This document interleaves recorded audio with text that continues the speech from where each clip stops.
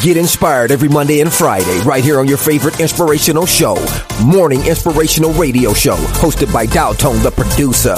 Bringing that gospel flavor, old school, new school, holy hip-hop, and don't forget about that Friday praise break. Get inspired through encouraging words, special guests, and the inspirational moment where you, the listener, get a chance to be on air. So tune in Monday and Friday, 9 a.m., 10 o'clock Eastern, Morning Inspirational Radio Show. Log on to morninginspirationalradioshow.com. Sign up for the newsletter so you never miss an update. Please follow us on Facebook and subscribe via iTunes.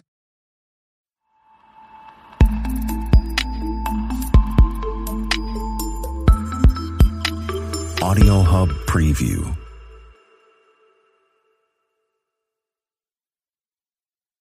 Nothing ruins a perfectly good grocery haul like surprise fees. That's why Kroger has free pickup, so you can get what you need and none of the extra charges you don't. Simply head to the Kroger app and start your cart and enjoy the perks of picking up groceries and household items without hidden fees. Now, the only surprise will just be how amazing that new flavor of ice cream tastes. Kroger, fresh for everyone. $35 order minimum. Restrictions may apply. Subject to availability.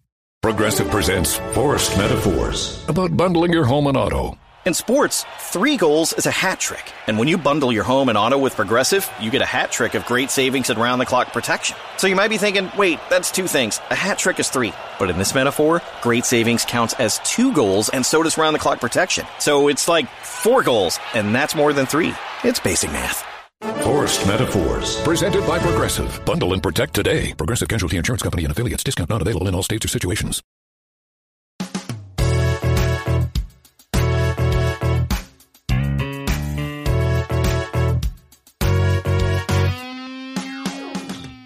Hey y'all, it's your favorite aunties and gunkles spilling all the tea in these internet streets. Welcome to Aunties and Gunkle.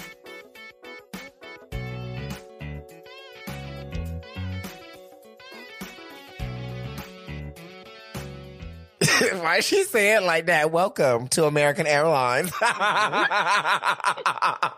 You know she's a professional one. Yes, my you know, I have good posture today, so I have to put on my white voice. Hey, ladies. Don't get too amped up. And I'm on all the drugs, so I'm giving full disclosure. I got please. All the good stuff in my system to deal with my pain, so I am not responsible for what flies out my mouth today. Mahogany, please let the folks know why you got a pool inflatable around your neck.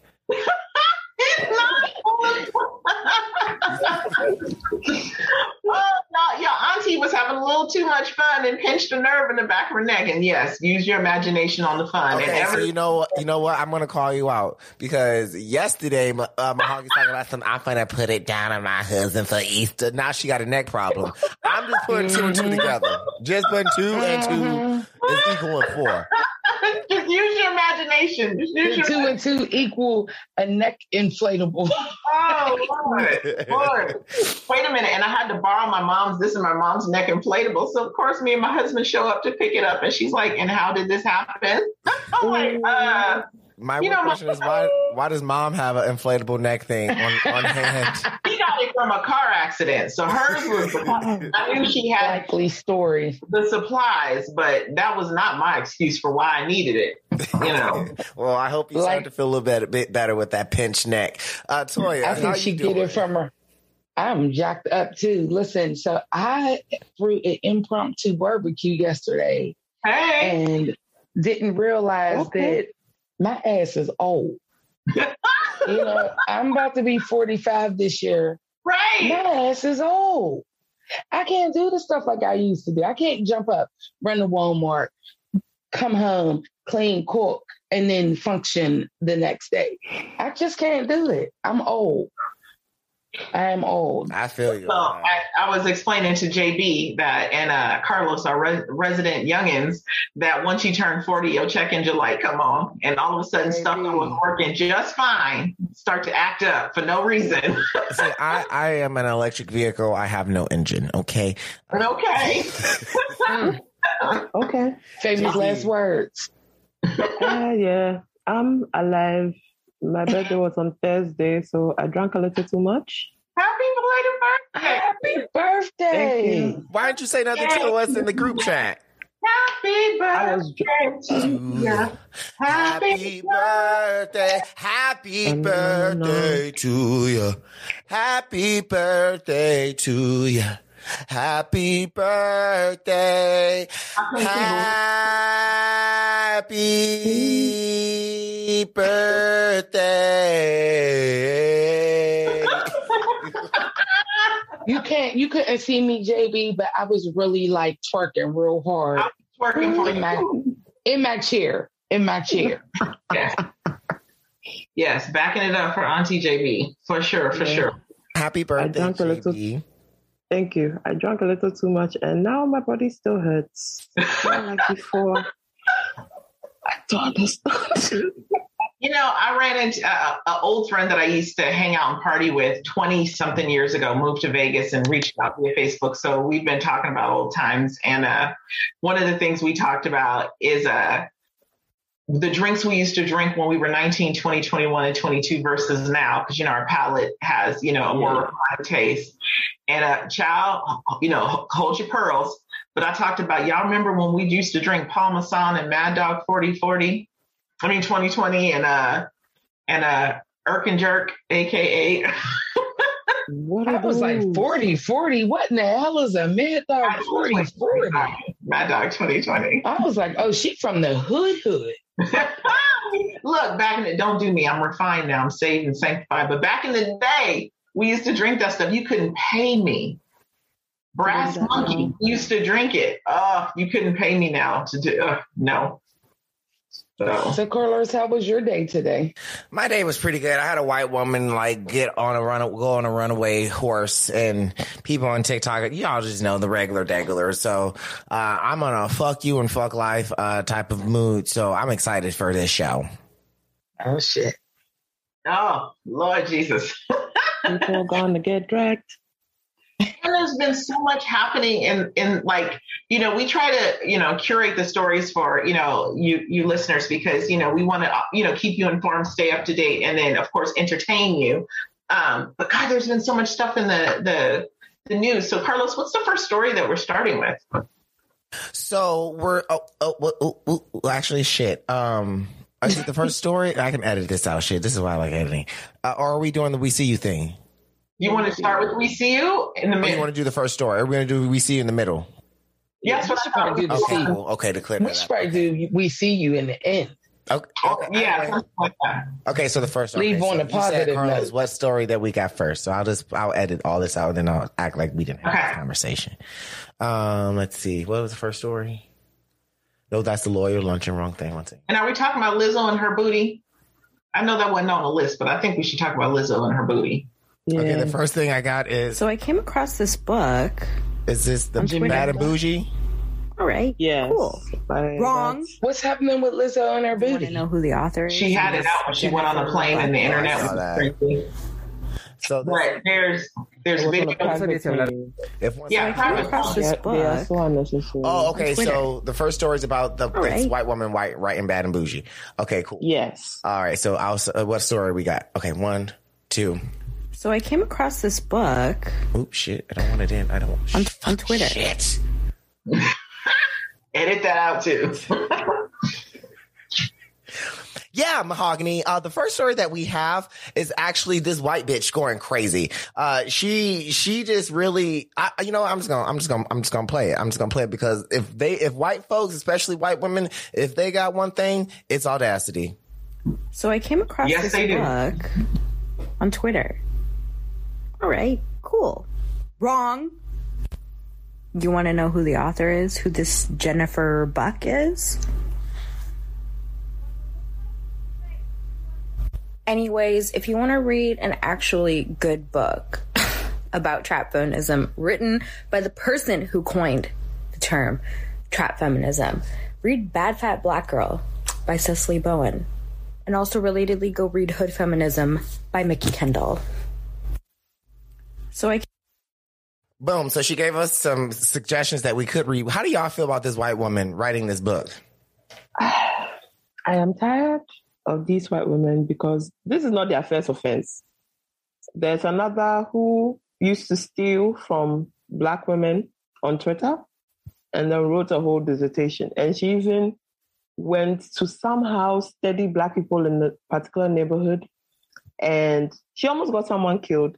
She became their roommates. It was a whole mess. And because of that writing that she did, she got a whole PhD when she didn't deserve it because she was basically preying on a group of people and stealing from people. Like, why mediocrity just is allowed to succeed?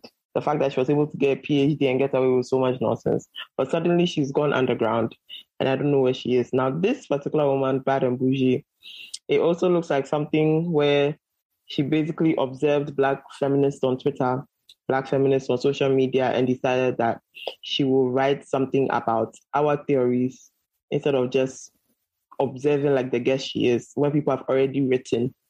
People like Miss Kendall have written books like Hood Feminism. Read that. Use that in your work. Why do you have to co-opt our stuff and write something new? Like, are you sick?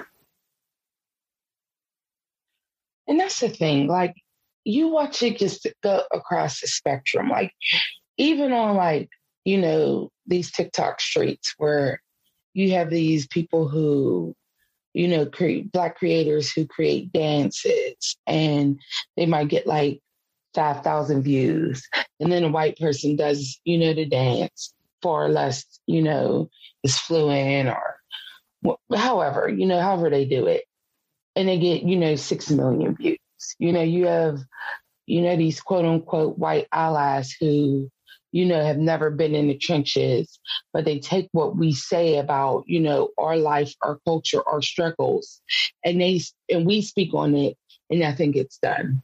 And then they speak on it, and it's like a huge call to action. And it's just ridiculous. It's just absolutely ridiculous. This isn't even the first time this has happened, first, second, or third, right? And so what pisses me off is, you know, anybody who works in media or is trying to runs a business and is trying to attract attention understands that any attention is good in attention for your business, period. So even if it's negative reviews, you're still getting your name out there and people still have a curiosity. They can bring attention to you. So when I see shit like this, right, at some point she's probably going to change the name of the book, but her name is out there, her picture, her face is out there. She's an author. She's getting attention, and that is going to increase all of the algorithms. This is no different than if you guys remember a few years back on Facebook, and I know some of our listeners may be young, like, we didn't use Facebook, but for a long time, there was this wonderful Facebook page that was making incredible food and incredible drinks. And the page was called Thug Kitchen. And look, the lavender lemonade I personally made from Thug Kitchen. And Thug Kitchen was like building this incredible audience so that they could release their book. And when they fucking released their book, we saw the lily white, blonde hair, blue eyed, well, one of them's brown hair, brown eyed authors of Thug Kitchen. How are you a thug? How are you writing all this gangster words and gangster verbiage? Same thing with this Bad and Bougie author. How are you writing our language, AAVE, and speaking to our problems and truths when you are not in our community? You do not represent us, and you have no fucking idea what it's like to be a Black person in America, to be able to speak on it in either case. But they do it because they know that they will get the attention, because Black culture is American culture, and it is the leading, you know, attraction for everybody, Black, white, or in any race. They use us, and then they pop out and be like, I'm white, and then they switch everything over. We see it in actors. They just called out, what's her name? Her name is like a soda. The Asian actor, because she would do Awkwafina, thank you, water, sorry. So Awkwafina, she made a name for herself utilizing AAV language and utilizing, you know, the mannerisms and the tone of a sassy Black woman. And once she made it, she switched completely, and now that's not her vernacular. Now that's not her tone. That's not her cadence or presence. We are sick and tired of people that are not Black utilizing Black culture to get their name and their presence out there and attract media just so that they can make it and have nothing to do with our culture. Stop using us. I have to say something. Y'all probably gonna be upset, but as a person who's written a book, and I know, and I read my own personal memoir, so it's kind of like somebody writing about foster care ain't not have no motherfucking experience in foster care. First of all, I want people to say this is not something that I feel that was done vindictively. Personally, I don't think that I think that she was probably uneducated of why to write this book, but there's a couple things that we don't know as people on the outside.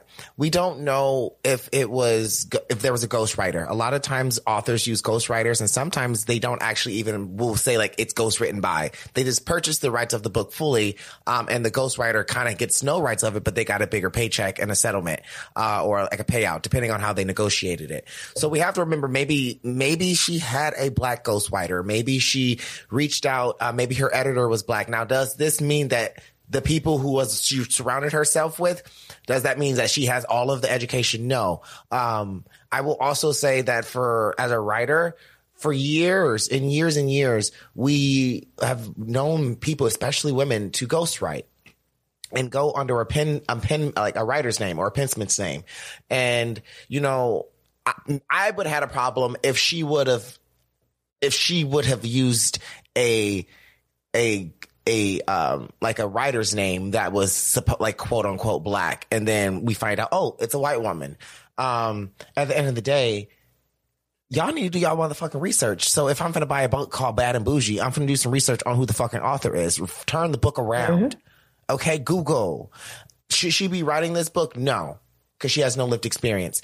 But people, like, the way that they trying to cancel this poor white woman, I'm just like, was it anything racist in the book? Or like, have y'all read the book? Because maybe just because it was written by a white person doesn't mean that it's all bad. Like, maybe there's some good shit in the book. I don't know. I haven't read it. But I just feel like, and then niggas, how about y'all start writing more books? Okay? I need to see more black authors. So you need to get on Black Author TikTok. They are everywhere. I am on Black Author TikTok. And it's like, exactly. Okay, I'll say this. And everywhere. I see a lot of black authors. Oh, go ahead. In the video, she gave us 2 books that were like this by African American people. And I think the problem is the aesthetics of the book. Yeah. Because if you're looking at it right now, right, at first glance, you would not think that Jennifer M. Buck was, a white woman. If you look at the aesthetics of the book, I mean, she didn't go with a passing, black woman. You know what I mean? She went with a dark skin, black. 4C hair girl with an afro. Like CD4, I'm black, y'all, and I'm black, y'all, and I'm blackity black, and I'm black, y'all. That's what she picked. And so I realize we should be doing our due diligence, flipping it over, looking at the author picture and the author description.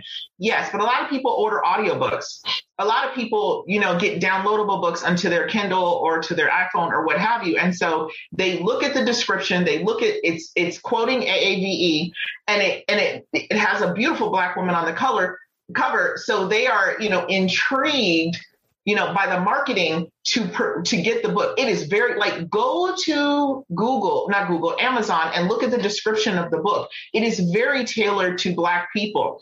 It is a deceptive practice to do all of that to attract Black people and to not have been an author. There are plenty of authors who write about a Black experience, plenty, but the way they do is fully in their understanding that they have a privilege. They are coming from a place of whiteness, and they are writing to support our community, understanding their privilege. And when you do that, we honor you. There are plenty of books that are out there that talk about, what happens to Black people and the disparities that are written by white people that I would recommend to say, this is a good book for you to read. This chick is using practices, whether it's her or her publishing company, they are intentionally targeting people of color, women, in particular, women of color, Black women. And it's not written by a Black author. And they know a lot of people will miss that, will skip it and buy it because it'll download into Audible, so they won't see her face. It'll download into their Kindle, so they won't see her face. Definitely. Which is why people went to do the research to let people know about it, because the book just came out. Also, she stole the whole trap feminism thing from a Black woman. Her name is Sally Bowen. Yes. She wrote Bad Fat Black Girl. Yep. So people should go and check that out. And another thing is, what happens with these type of books is they are able to use these type of works to get jobs in academia where they are in positions of power in departments that are geared towards things like African American studies, stuff like that. Exactly. And then they keep getting these jobs that Black people are supposed to get. But because when Black people write from their own experiences and research that they've done in their own communities, for some weird reason, it's not respected until a white person goes to do that research or steal our work. Then suddenly they become an authority on it. So I follow a few people who are in academia who are Black on Twitter, and they were livid because they were like, this is what keeps happening. And then they keep getting these PhD slots, these professorship positions, these teaching positions that should actually go to Black American students who have done the work. But they always end up getting these jobs, and the Black people who have actually done the work do not get the opportunities. So it seems to have been a recurring problem in academia for Black people, which is why people were upset. And she's not the first one to have done that. The lady that I was also talking about, her name is Alice Goffman. She ended up getting a PhD on work that she's stolen. She stole work from Black women feminists on Twitter. And when questioned about it, she was like, no, she came up with it. What. Like, they keep doing stuff like that. This is like Rachel Dolezal all over again. Yeah. Right. Yeah, which is why everyone is frustrated. Yeah, to be clear, we are not saying don't be a white person to write about Black experiences. If that's what you want to do, go for what you know. We believe in equal opportunity. We believe in that. But be transparent. This was not transparent. This is marketing specifically targeted towards us. So be transparent about your shit. Do your own work and don't steal it from other Black women. Do your own research, create your own content, and publish that and see if it gets, the play that it deserves. But stop. They gave her a $10,000 grant. Yep. To support the book's research. Ooh, that's what she said. She's looking for a $10,000 grant. No, they gave her. They gave her. I won't be surprised. Ain't nobody giving me no money. All my books are out of my pocket. I need a $10,000 grant to look into the research of foster care. That is the problem. That's the thing. So there'll be Black students who've done the work, Black PhDs and all of that. People like you've done the work, and you would apply and you won't get it. Then these people come and co-opt our shit. They will apply and get it. And that's the reason I'm upset. And that's the reason most people are upset. And that's why I'm like, stay in your lane. Yeah. Stay in your lane. Me in particular, I'm saying, don't write shit about Black people. There's enough Black authors that will be able to write about us and do a correct job if they are given the same kind of support. Unfortunately, the gatekeepers and how it works. But then they are still trying out here. Because we already have 2 books like that. We already have the one by Cecily Bowen, and then we have the one by Mindy Kendall. I hope I'm mentioning her name correctly. She wrote Hood Feminism. Right. And listen, so the publisher now, which is it's a Oregon-based company that focus on theological, biblical history and philosophy studies, announced that it would pull the book off the shelves. But they won't. They refuse to. They haven't. Well, I'm not going to say they refuse to. They haven't issued any reasoning for pulling it. So I would suspect it's due to the backlash, because people are like very upset, saying that it basically is a ripoff. That is, that the controversy in it is that. Where people are so upset is that it's the people that she chose to basically focus her research on. Like she went to find how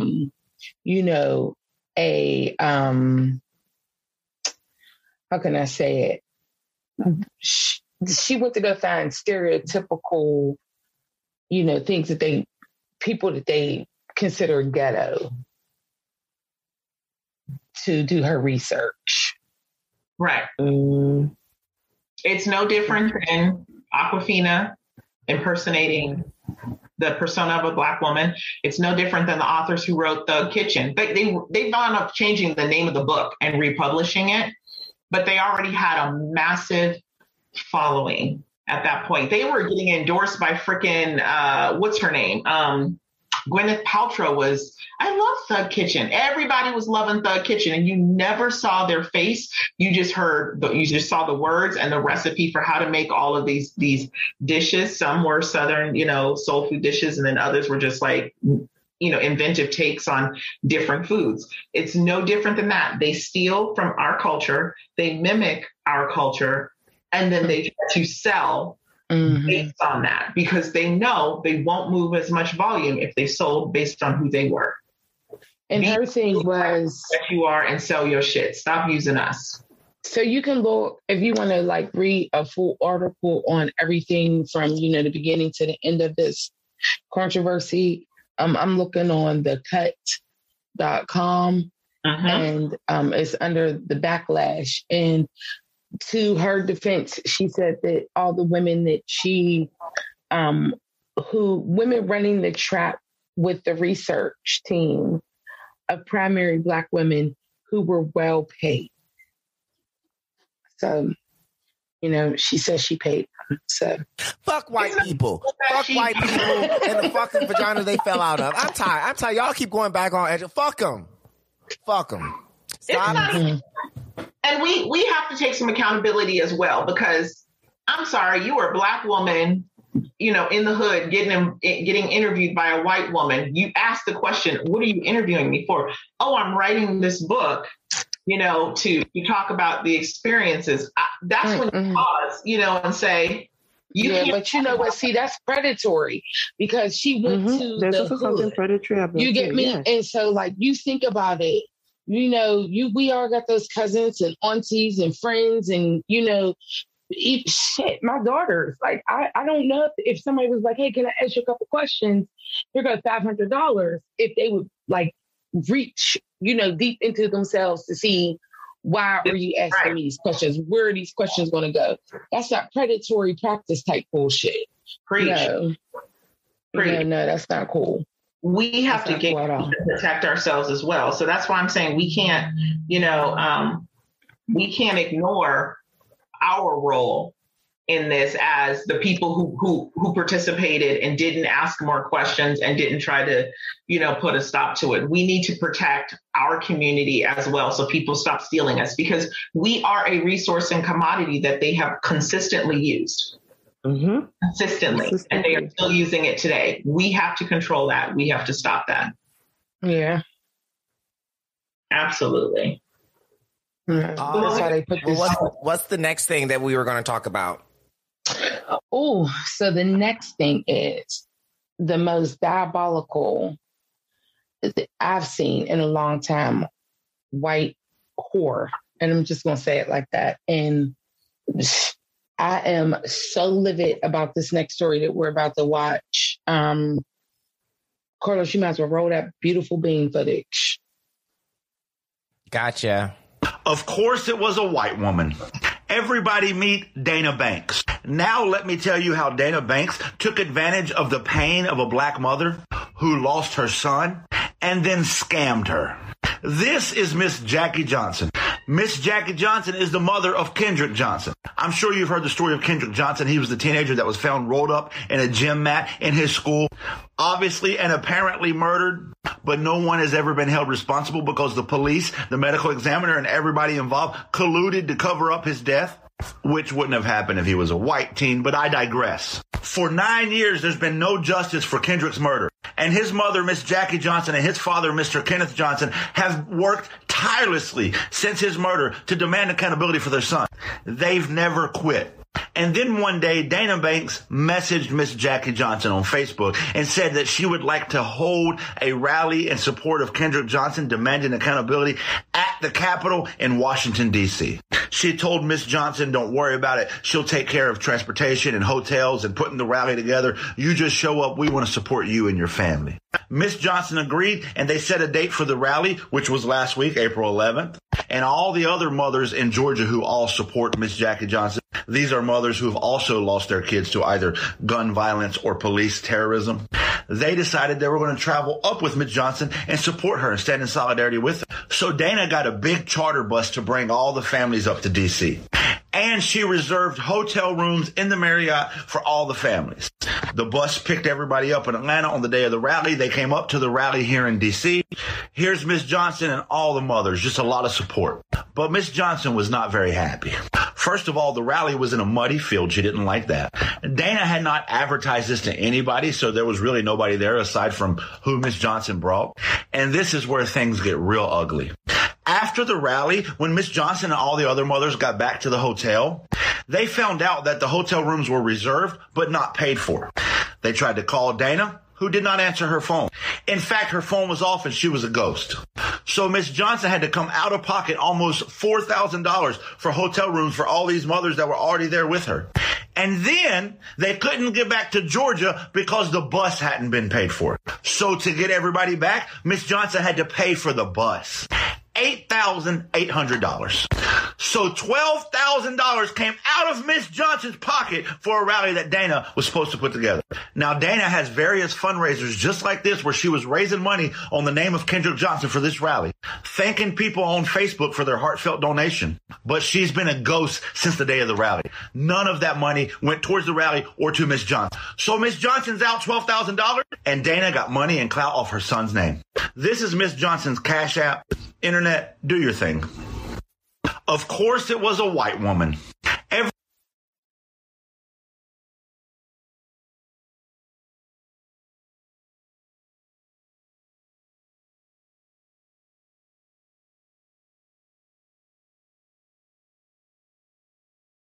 All right. How did y'all think about that? Oh, Jesus. She's fucking evil. Absolutely. Absolutely. And what's so frustrating about this case is number one, white people in this city are colluding to prevent the mom, Miss Johnson, from receiving justice. So let's start there. We should have been pissed off of that for the last 9 years. But when she goes to hold a fucking rally, this woman scams her and takes the money and is nowhere to be found and isn't answering questions, and the internet is trying to hunt her down and nobody can find her. And Miss Johnson then dropped $12,000 of her own money for a rally for her son that never happened because this woman lied. When we find her, we need to whoop her ass. Let me tell you, I've been watching this story.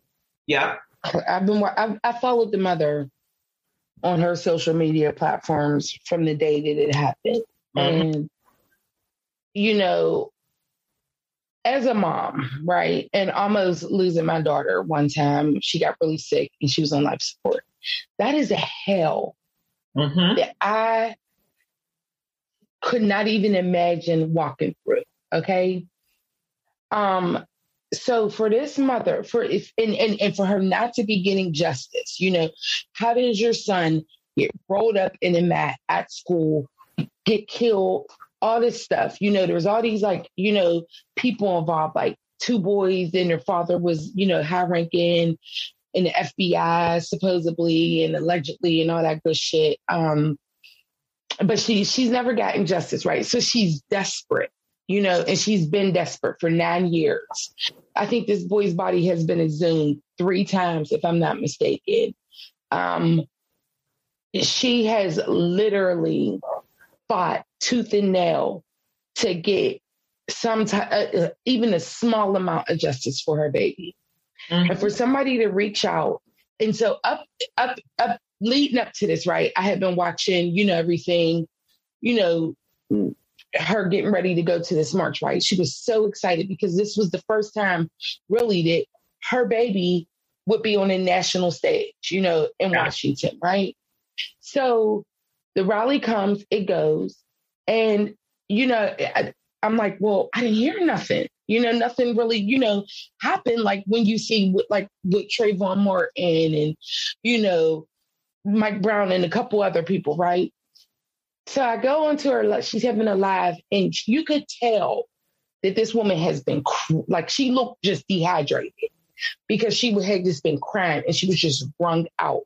So on a live, she says that this lady, you know, promised, you know, like said, listen, we got all of these, all these people, thousands of people come in, and, I've been working with groups where, it's not only, little Black kids, but also biracial kids and yada this. So she says, okay, well, what do you need me to take care of?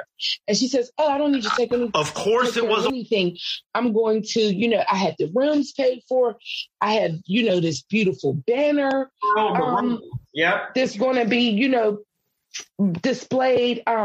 The mom, Miss Johnson said, hey, do you want me to bring, some of these cards so, we can, pass these out? She said, oh, no, we got them taken care of. She said, well, thank God that I brought them, because when they got there, the only people that showed up were like maybe 10 people with this Dana Banks and the people that she brought with her, right? She said that she took the band, like she had this banner and it was like duct tape onto like something and it kept falling down, and they were in this muddy field. The microphones wouldn't work. There was a bullhorn. Then she got up there, and this Dana Banks lady got up there and she started talking about, her experience with racial injustice, and, never really even mentioned this baby's name. And she just cried and cried and cried and was trying to say prayers, and in between the prayers, she was cussing and just going crazy. And then, so, they're not satisfied with the, whole outcome of the rally, right? So they go to the hotel rooms. The hotel's like, ma'am, these are not confirmations to nobody, not our hotel, but nobody's hotel. Yeah. She gives them fake confirmation. So they're calling her, can't find her. So she says, okay, I'm gonna go ahead and pay for this. Then she says, I had to scrape up money that I could have used for private investigators and, things that because I refused to let my baby just have died in vain. They go home the next day and they can't get on the goddamn bus. Right. Oh my God. When I tell you livid, disgusted. Oh my God. Horrible. Just horrible. Well, like I said in the last story, fuck white women and the vagina they came out of. That's all I have to say. From infinity to infinity. Just like they say, I love a Black woman from infinity to infinity. Fuck white women from infinity to infinity and beyond. Yes. What I don't understand about this is how she thought she could do it, right? Right? Like, I have been a project manager. I have been a planner, right? I have planned small events. I have planned $250,000 events. I have done project installations upwards of $750 million. Like, I understand project management. It takes a whole team. It takes work. And every time Ms. Johnson reached out to her to find out, what about this? What about that? That lady said, oh, I got it. Oh, I got it. She didn't have shit. She was completely unqualified to do this work, yet she was leading the charge like she could do it. And you got a half-ass rally that didn't happen. In my opinion, that's not a rally. My 15 people plus your 10 is not a rally. We expected thousands of people. It was supposed to be equivalent to the March on Washington. It was supposed to have that feeling for justice for this boy who was murdered and has not received justice. And instead it was a rally of 25 people who got to hear this white woman speak on her alleged experience. She did this for herself. It was so selfish. This was about her. It wasn't about him. This was about her, and it was a piss poor job at that. She didn't even do her own self-justice in the rally. She put together a piss poor rally and lied and cheated and stole from this Black woman. From what I hear now is, the police and stuff are looking for her, but you know how that goes with those ones. They never really get held accountable for anything for real.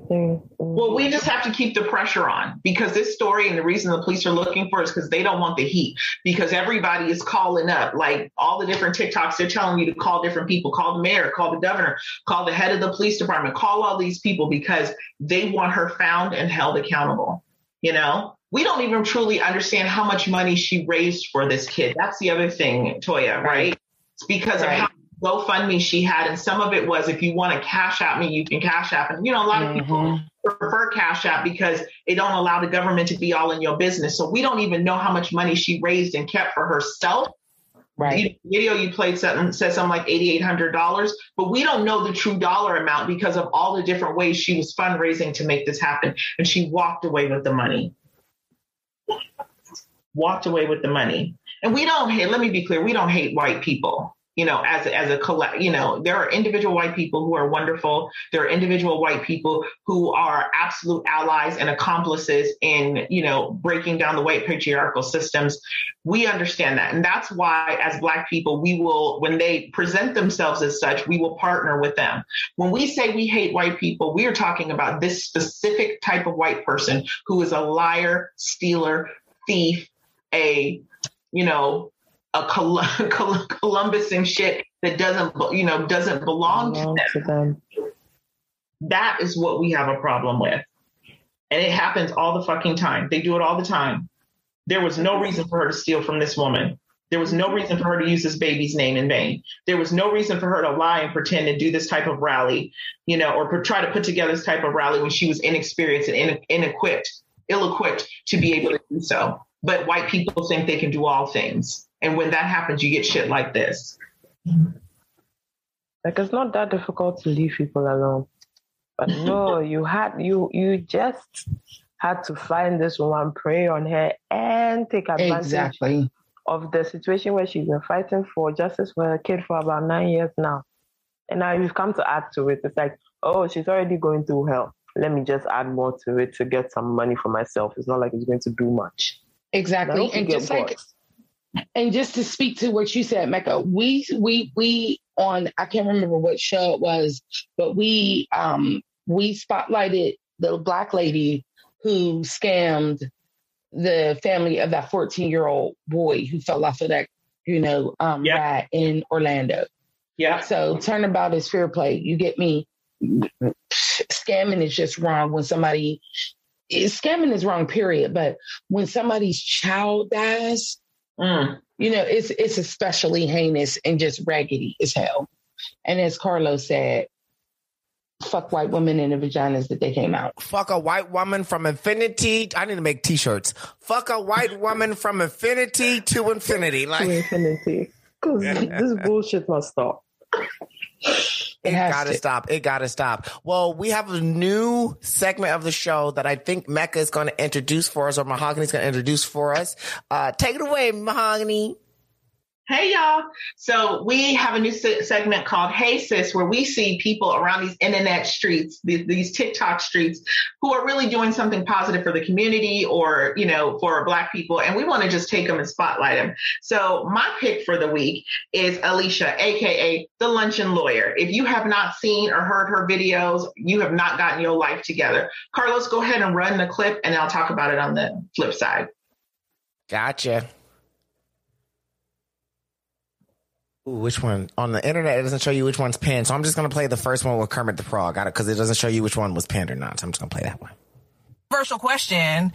If you're dating a man and you find out they're cheating on you, they broke your trust, like that's huge in my opinion. Finding out your man is bisexual, how does that change? I don't understand how that would, my answer is definitely I would rather find out that my man is bisexual. I can't imagine. I don't get why the question, why is it controversial? Why is the answer not, Why is this a controversial question? If you're dating a man and you find out they're cheating on you, they broke. What do you got to say about the Luncheon Lawyer? I love her. I love her to pieces. So she technically, her professional cred is that she's a criminal defense and immigration lawyer, right? So she's in these streets fighting for Black people, brown people, all the time. Criminal defense. I love it. Sometimes her criminals do crazy stuff. One of my favorite videos that she has is, one of her criminals was, or not criminals, sorry, clients. Her client had drugs in his car, was driving down the street with a broken tail light going 70 miles an hour in a 45. And she was like, bruh, you can't be committing crimes. Why are you committing crimes? That's like a cardinal rule. And so you get so much entertainment from her, but you also get really, really good lessons. She talks about the politics that are happening in this country, and she gives you an AAV street hood, explanation definition of what's what's going on. She also breaks down for you when something happens to a person of color, what the legality is. So if you just listen to her channel and get your news from her, not only do we hear what's going on in our community, but you will learn some valuable lessons about how to protect yourself, how to protect your family, and how to understand what's going on so that if you need to show up to the ballot and vote, or you need to make a phone call and call your congressman, you know what for. So I just love Alicia. She is hysterical. She is a beautiful Black sister who is in these streets, not only defending our people, but making sure that we get educated on the side. So that is my, hey sis, we see you for the week. Okay. The luncheon lawyer. Okay, she's cute too. She got the I love it. Well, watch out. Every week we're going to do another We See You. And may not necessarily, well, probably will be a Black woman because I love Black women, but sometimes it will be Black men. I would hate today to see a white woman saying, I see you, bitch. I will throw hands. It's got a special white woman. If we don't do it, she got to be super special. Otherwise, she ain't on here. Right, she got to be super special. Well, we got one more story for the show. Well, actually, two more stories. I'm going to cite this one in because Mahogany talked about it. Lizzo, I love you, love. You know I love you from affinity to infinity. But what I don't love is seeing all of, like, I have no problem with big girls. Shout out for the big girls. I have no problem. I even love ass. I'm a gay man. I like to eat ass. I like to lick ass. I like to Hallelujah. The muskier, the better for me. Hey. But what I don't like to see is just ass at an airport. And this is not fat shaming. Like, I think you have an amazing ass. It could have been a skinny bitch. It could have been Adderall Lavigne. I don't know how to say that mother bitch's name. I would have had a problem with that bitch if her ass was out. Like, I would have had any ass out like that. I would have kind of had a problem with it because it's just like, first of all, the smell. Like, why your ass out? Like, so where are you sitting? And I understand. Yeah, so for context, for folks who don't know, Lizzo was getting on a private jet and she was wearing an outfit.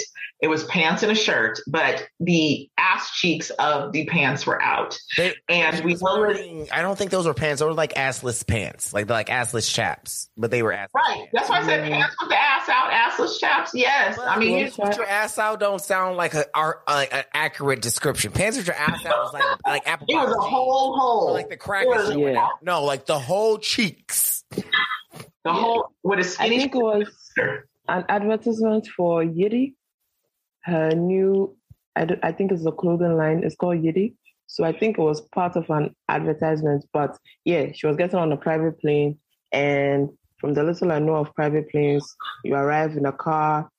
So you are not going to go through the whole airport for everybody to see your ass cheeks. Right. I think she arrived in a car and then straight into the private plane. Listen, so I have no problem. Nobody saw. I have no problem with it. Wasn't public wearing the outfit, but yes, they did. Millions and millions and millions of people saw. That's the problem. Yeah. What I'm saying is people.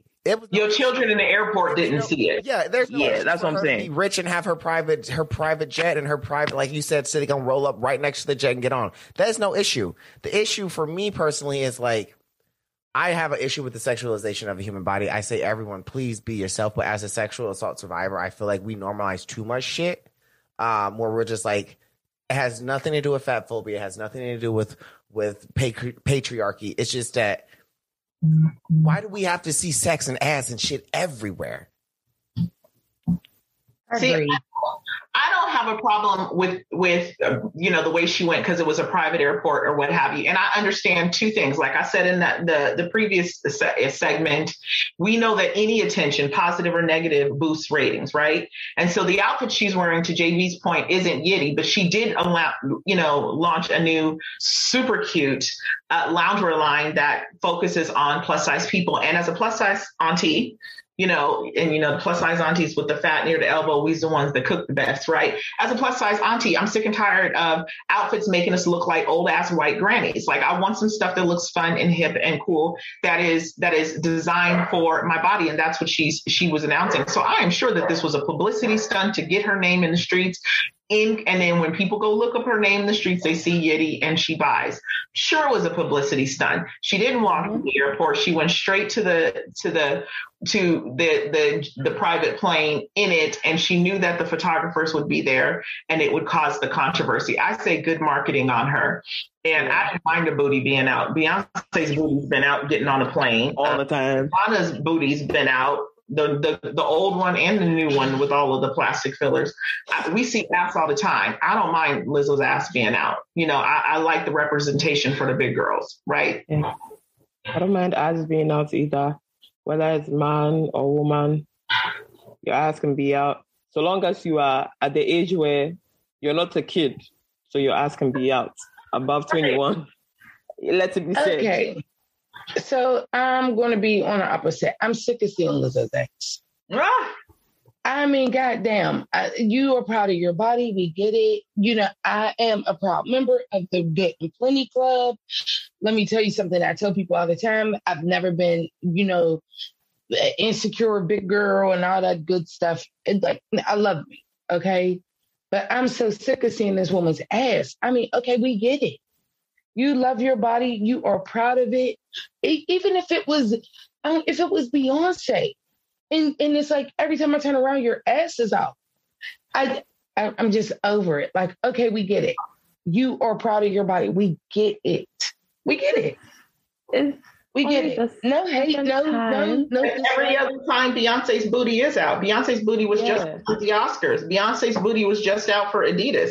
That's what Lizzo's trying to draw attention to. Nobody says anything when all these other skinny women, because we in this country body shame, they don't say nothing. They're like, oh, that's fierce and that's fire and that's hot and that's, you know, all of these lovely adjectives. But Beyonce's booty was just out last month. Nobody said anything other than everybody was like, "Ooh, she looks great," and that was right. Nice. And funny enough, I feel like this is the second time we've seen Lizzo's ass out in public. No. From what I can remember, like this is only the second time. The only other time I've seen her ass out is if it's in one of her videos, as in a music video. No, it was not at a basketball game, and that's what I'm saying. The second time. Yeah, that's what I'm saying. This would be the second time where it's being out and it's not a music video or like TV show setting. Well, here's what I'm saying. Like Mahogany said. But then like, because people really have nothing to say about all these other people's asses out, so that's the thing. I feel like people talking about Lizzo is unfair. I disagree. It's unfair. When I see Mulatto putting her ass out, I'm like, why are you putting every time I see anyone, which is like they ass out, like it could be ass, clit, vagina. Like, why? Agree. I don't care if it's big, small, tall, or right or large. I don't care. For me, I don't know. Maybe it's because I have a children-based platform, and I just talk about the protection of children. And I think as a community, we all have to keep kids in mind first before we do anything. But not every adult's going to make that decision. But like Mahogany has been saying, at the end of the day, this is the one thing my first agent told me, and it has been true my whole career. The best publicity is any publicity, and the excellent publicity is bad publicity. So, and I mean, it runs true. My sales and me getting booked, I never had done as well as when I had a Karen video or I had somebody who hated me, you know, or it was bad, quote unquote, publicity, because people eat that shit up and they have some extra for dessert. So as a business perspective, as a creator, I can understand why Lizzo is doing what she's doing, because it's what we're doing right now. We're talking about her on our private podcast that I pay for. Okay, so like, bitch is working. It worked. So if it ain't broke, don't fix it. Period. If it's not broken. I'm tired of it, because also to me it seems like laziness. It seems a little lazy, because all I got to do is say in the headlines, and you know what? I'm so happy for her for that. But all you got to do and say in the headlines is show a little ass, and you're going to be in headlines for like 3 weeks. You know, bitches. So Toya, and I think that's where I'm kind of getting a little bit like, you know, okay, you are so talented and you are so bomb and you are so fierce. And if you follow Lizzo on TikTok, she's freaking hilarious. You know, She is truly, truly a hilarious cat. My thing is, you know, can you get it another way? Mm-hmm. I'm not hating on her ass.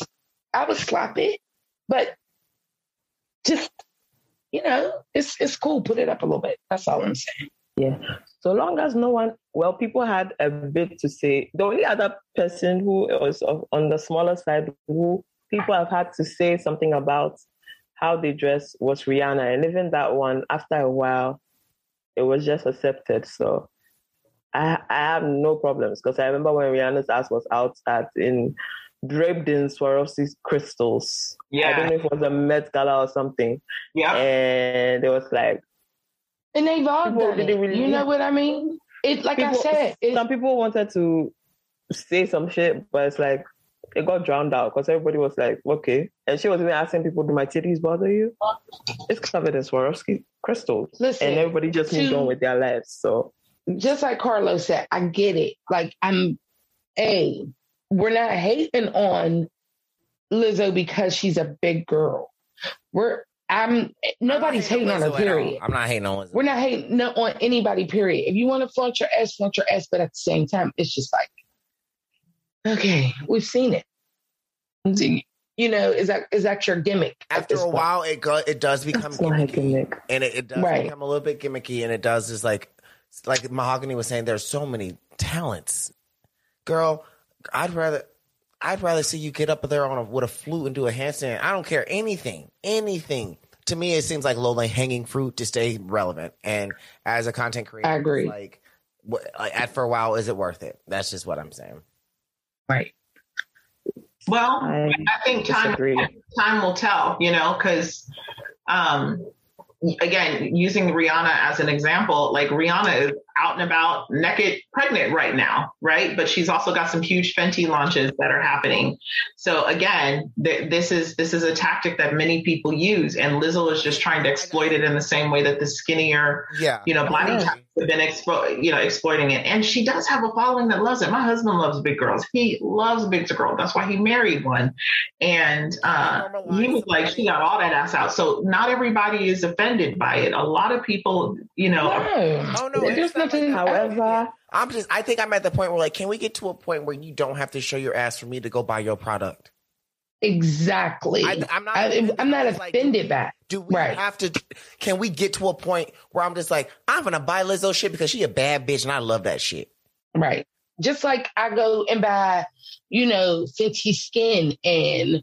You know what I mean? And wearing a bra about, Fenty right now. And a lot of people I love it. A lot of people also like, well, Beyonce does wear very risque outfits. She's been doing it since Bootylicious. Mm-hmm. But it's not definitely one. It's never, ever will you see Beyonce wearing a Bootylicious outfit when she's just out and about going on a private plane. If she's wearing a Bootylicious type outfit, that's true. Doing a music video or she's on stage. Exactly. Correct. I agree with that. Or it's a tastefully done picture. Never see her at a basketball game with her ass, because guess what? Beyonce does not need any negative or positive. She don't need no attention for her coin to coin. Her existing is attention. I love it. So I think that's and you know what? It's trying to stay relevant at any means possible. Exactly. And it's like, why? It's right. And and what I don't want to see her become is a shock value artist. You get me? Because once you become a shock value artist, you got to keep being shocking. Well, the perfect example of that is Miley Cyrus. Y'all remember when Miley Cyrus, she had left Hannah Montana, right?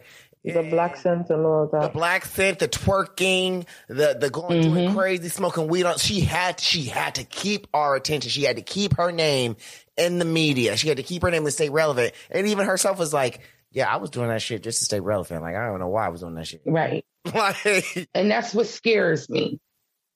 I feel like Lizzo will get to a point where she won't do it. But part of the reason she may do this is to piss people off, because we all know how the reception is when a fat person does something versus when a skinnier or smaller person does it. Agreed. That's part of it. However, I don't think it's something Lizzo is going to continuously be doing, because she's fucking talented and she's always doing or releasing something new. Right. And in terms of controversies around Lizzo, this is the second time that this has happened. True. But at the end of the day, any publicity is good publicity. So it's like, we can sit here and say all of the facts and whatever we want, but at the end of the day, she's still making money from just. And she's so bomb. Yeah, and I like the way she pisses fatphobic people off. I'm here for it. But sometimes too, I can see that the reception she gets does get to her, and it pains me for her, but society is fatphobic, and I don't know how we are going to move forward from that. I am excited. I am excited for her because her platform is making it okay, right? You still have people that say there's no way you can be overweight and be healthy, right? Like skinny is the only way that health exists. And I'm like, I work in the healthcare field. Skinny dies, drops dead every fucking day. Okay, I've been 25 years. And half of the things Lizzo does on stage, half of them can't do it. The things Lizzo does at her size. That long capacity while twerking, bitch, how can you twerk, sing, and play a flute? Bitch, and play a flute. How? Your skinny ass could never hold your breath like that. I told you, I went to Walmart and cooked yesterday, and it took my ass out. Okay?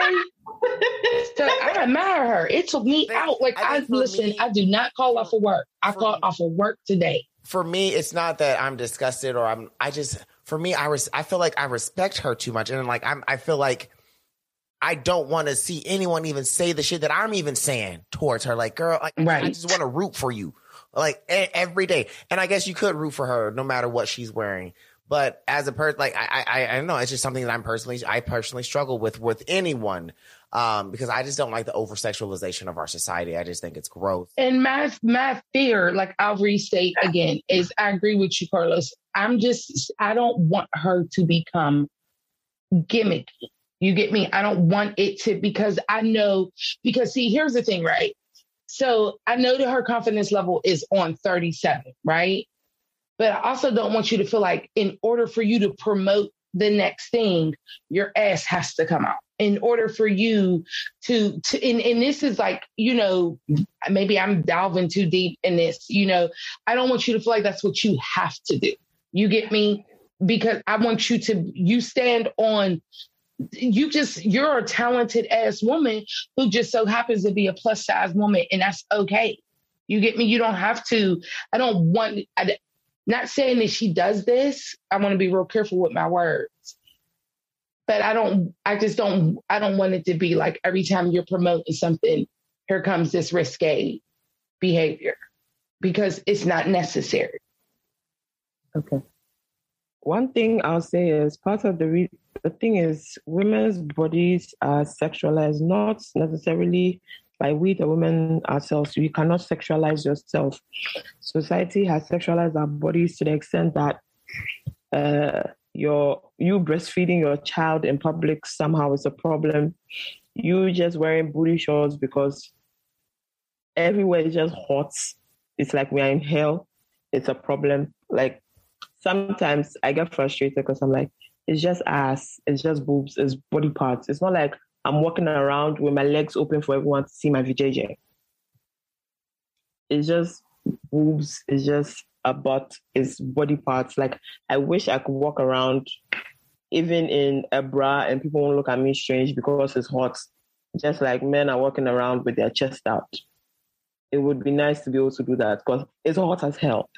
But because of how the patriarchy, the world has been set up, everything women do is sexualized, even when they are not trying to put on a sexual front. Like, everything is just sexualized. And like, I'm even exhausted, so I can't even go in depth to like give my... JB, I agree with you because, okay, so like, once again, I always say this, but I have 5 daughters. And you can wear what you want to wear, okay? I've never been the type of mom. I mean, of course, there's always dignity and decorum, in certain environments. I teach you how to dress for success for a job. And, you're when they're going into work, that's not the place to, push the envelope as far as your entire, your attire goes. Wear your hair however you want to wear it. That's your goddamn hair. And we stand on the Crown Act right over here. However, I've never been one into, quote unquote, slut shaming about what they wear. You can wear whatever you want to wear and not be fondled, not be touched, not be, it's not like, you have on a uniform of a sex worker. You wear clothes or clothes, right? And I get that. That's not the point that I'm not trying to say that she has to deny her sexuality or even her attire because, of what other people will think. What I'm saying is, if that's what you want to wear, boo, wear what you want to wear. But at the same time, don't do it for the shock value of it. That's my thing. You get me? And don't do it because, okay, I'm going to promote these shoes. So now I'm going to, go through an airport wearing nothing but these damn shoes. And you just got to take it. You know what I'm saying? That's gimmicky to me. That's different than you owning, I don't do it because of my own self, consciousness and my insecurities, right? I wear size 18, right? And I've seen women who are size 18 and the bigger wear crop tops. And listen, and those, I will say in a heartbeat, bitch, you look bad. I love it. I wish I had the confidence to do that. You get me? But I think we're talking about two different things. At least I am. I'm talking about two different things here. I'm not down to her confidence. I'm just saying, I think, I agree with you, Toya, but I don't think, for me, confidence shouldn't be connected to sexuality. I think a person should be able to be confident just because they're a confident person. I don't think that, I'm confident because I can show skin. For me, all of this is based on the sexuality and the over-sexualization of our society. You can be confident. I know y'all three are confident women. I've never seen your ass. I've never seen your thigh. And me seeing your ass or your thigh won't make me have more confidence in you. And I want that to be the norm for society. If that makes sense. Facts. I feel like, you know what?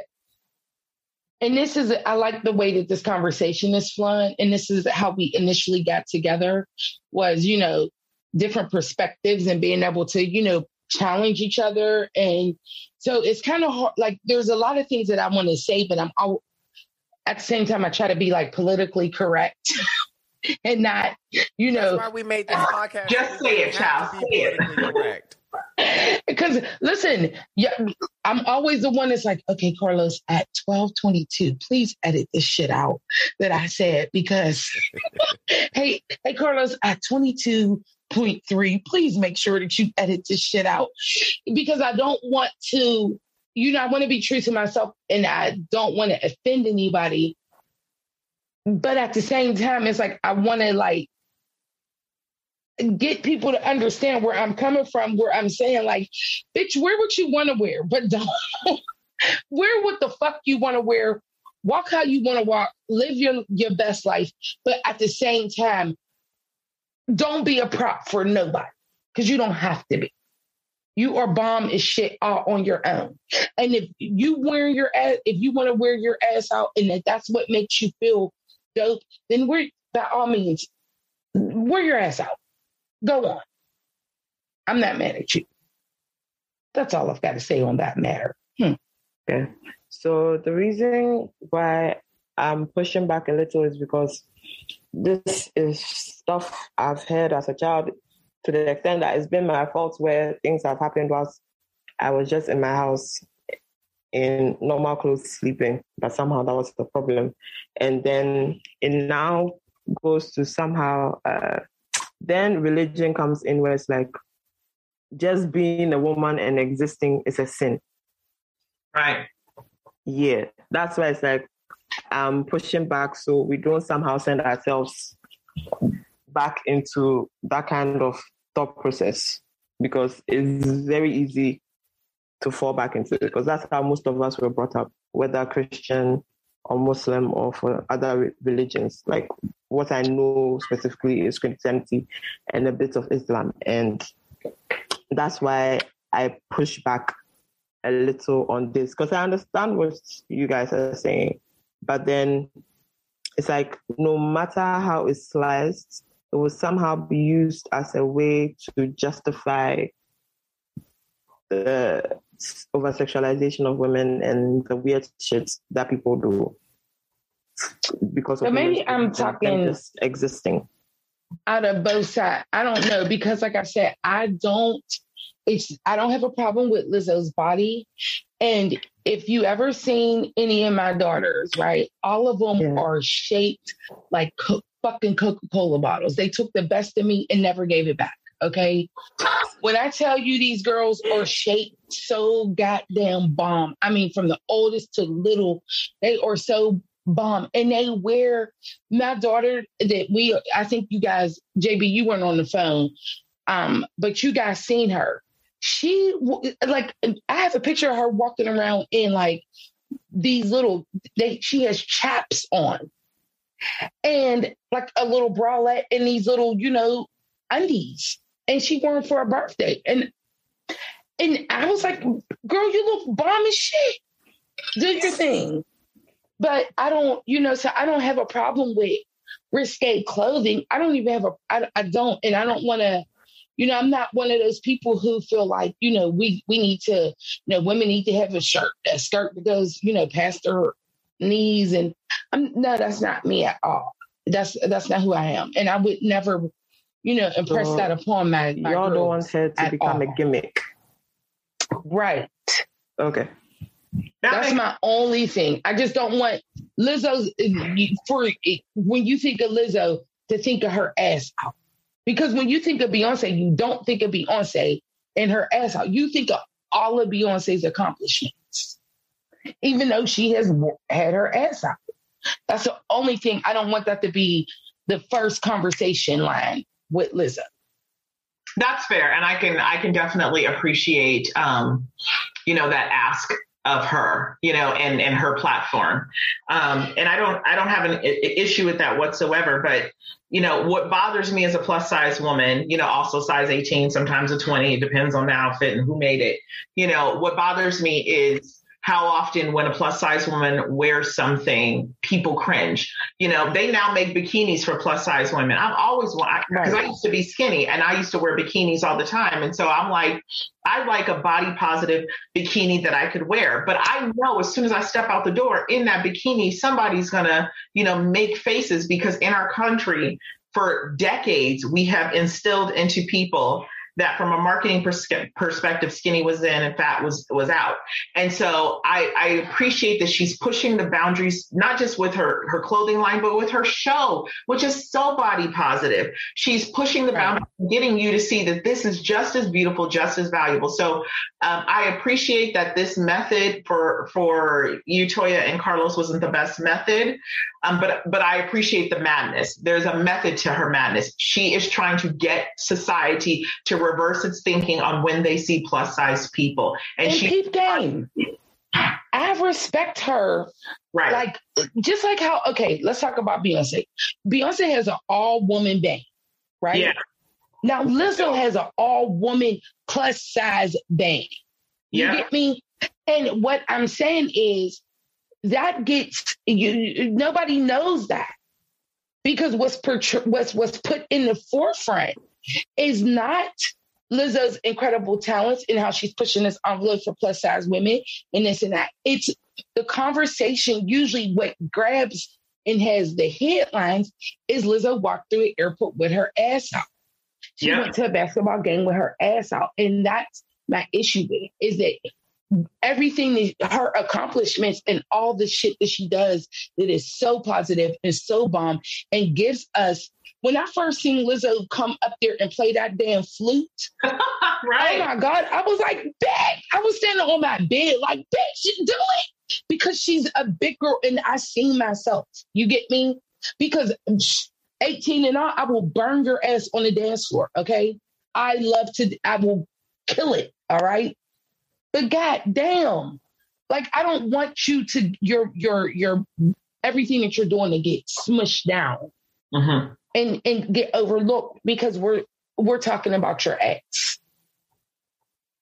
That's my point. That makes sense to me. All right, I'm good. I agree. Well, we got one more story, and then we'll wrap up the show. Okie dokie. We don't got one more story. That was a lady luncheon. What's that? Yeah, I thought we were done. I was like, who we gonna talk about? I thought we was gonna go into Cuba. I didn't know where we was going. I was like, I'll wait till he played a video. Shit, what we doing? That's it. It's the same length of a show. We got real in depth this time, and really, this is like Toya said. Like, this is why we started this show, because of our different opinions on different topics. But at the end of the day, it's all about listening and being willing to open your mind. But at the end of the day, fuck a white woman from affinity to affinity and beyond. All right, I love y'all so much. I'll talk to y'all next week. Bye. All right, see y'all. Bye.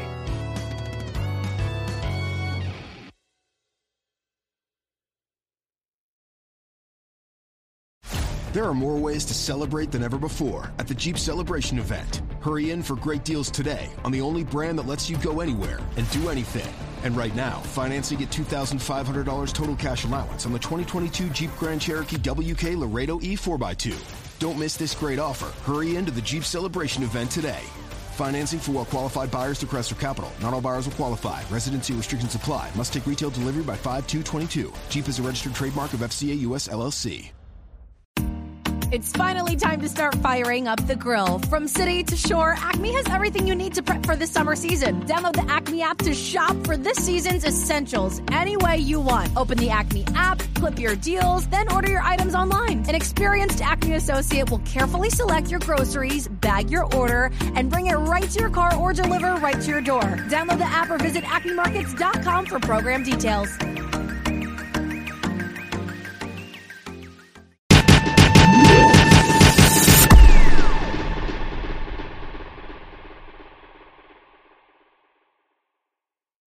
Hit us up on Facebook and Twitter.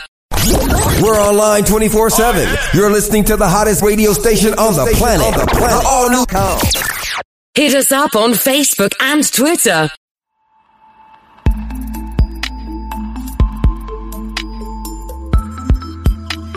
Audio Hub Preview.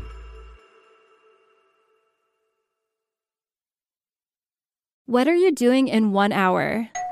Drizzly, you're getting your favorite beer, wine, and spirits delivered right to your door from Drizzly. Drizzly is the most convenient way to buy beer, wine, and spirits, with delivery to your doorstep in under 60 minutes. Right now, Drizzly is giving new customers $5 off their first order with code FAST5. Go download the Drizzly app or go to drizzly.com. That's DRIZLY.com. And use promo code FAST5 for $5 off your first order.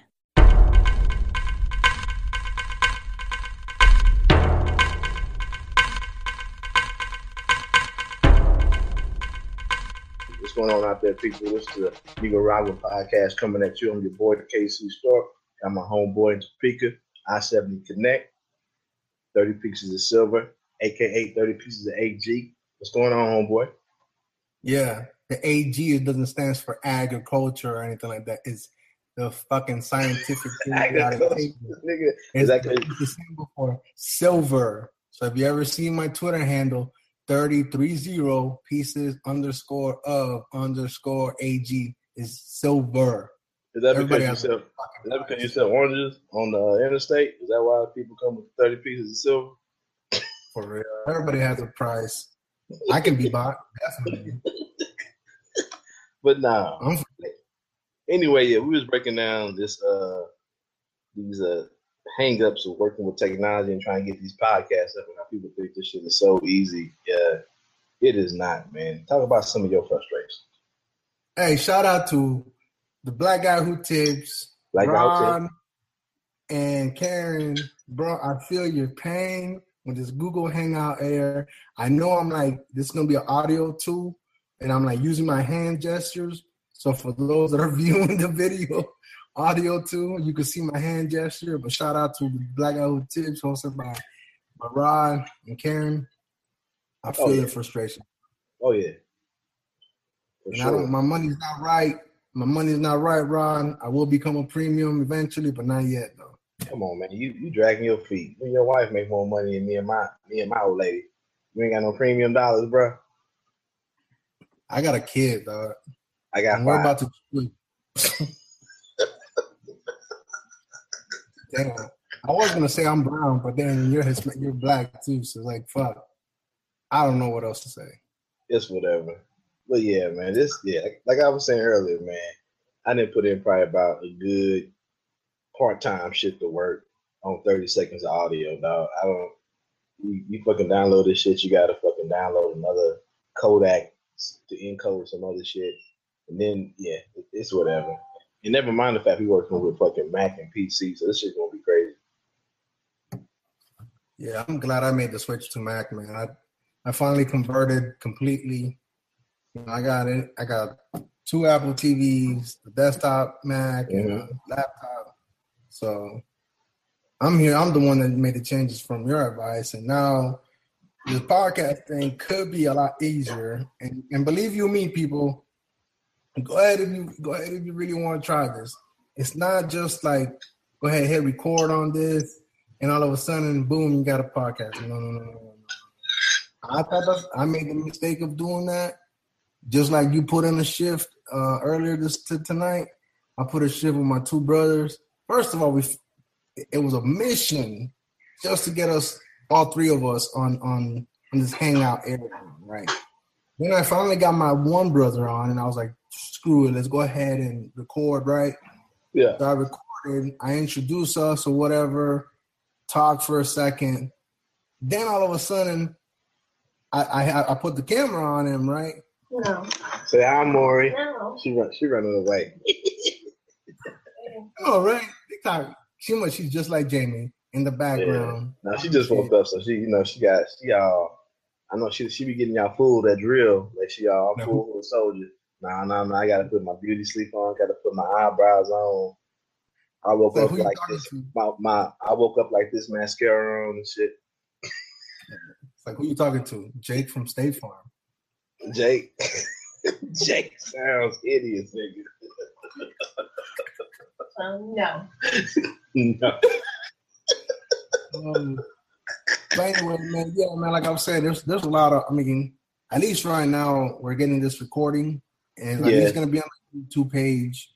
Yeah. And we can always go back and, even work between me and you, work and sample this audio video thing.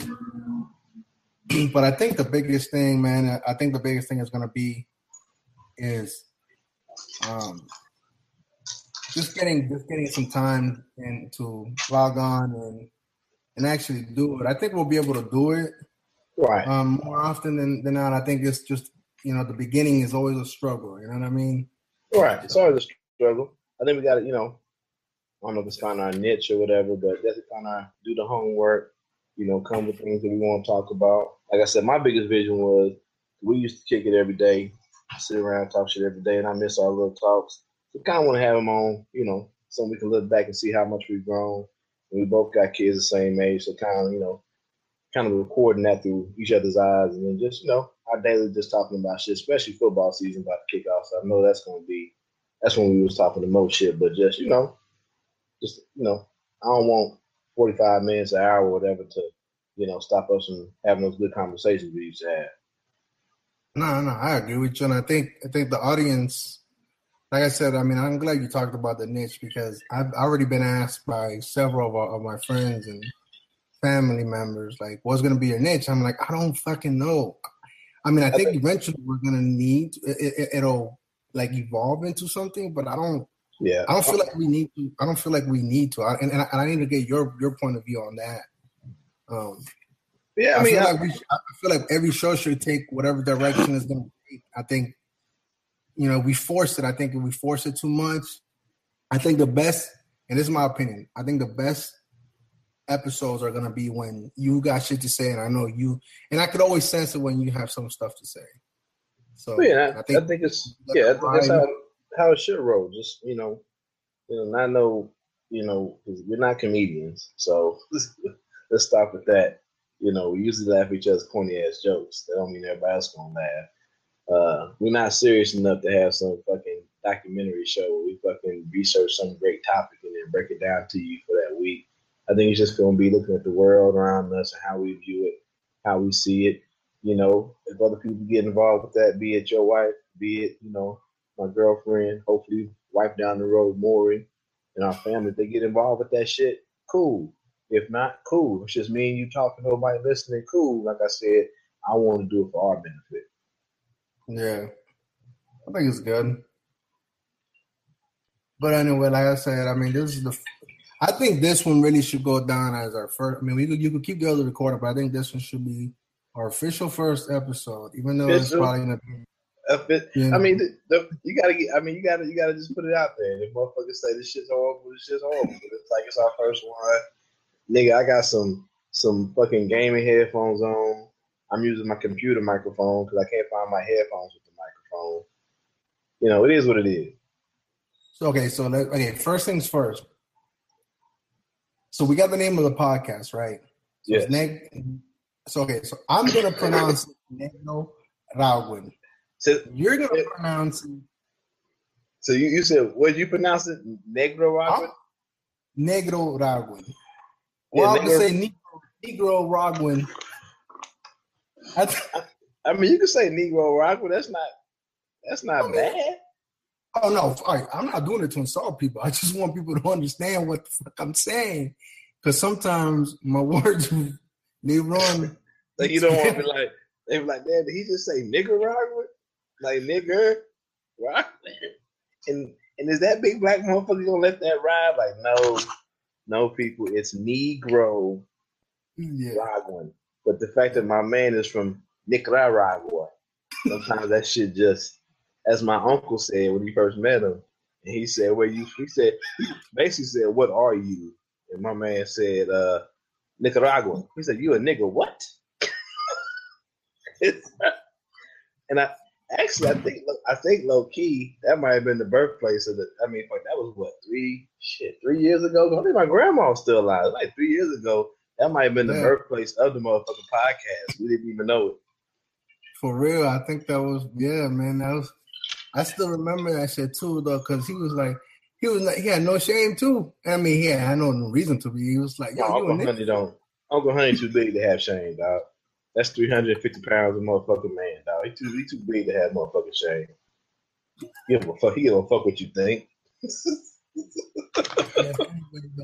So for those bilingual people, those educated folks, the Negro is because my man, the KC Stork. Like I am a Negro. He's black. If you haven't seen it, those for you on Audio Land and in the cubicles, he is black.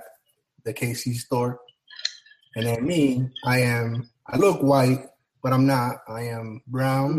Who told you you look white?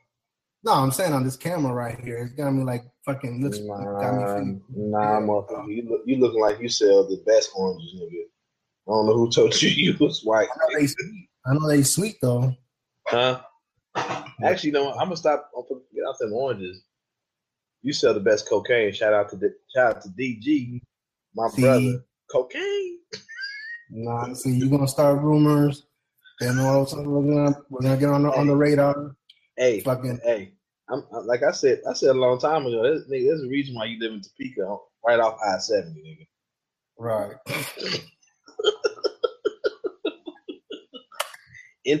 Interstate trade. For real. You crazy, anyway. Man.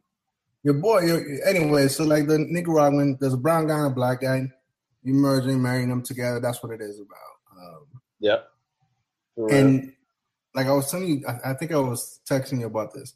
So the name that it just came out of nowhere, really. And it probably started back from your uncle's description of me or whatever. But so I fucked around and did a Wikipedia, or Google did.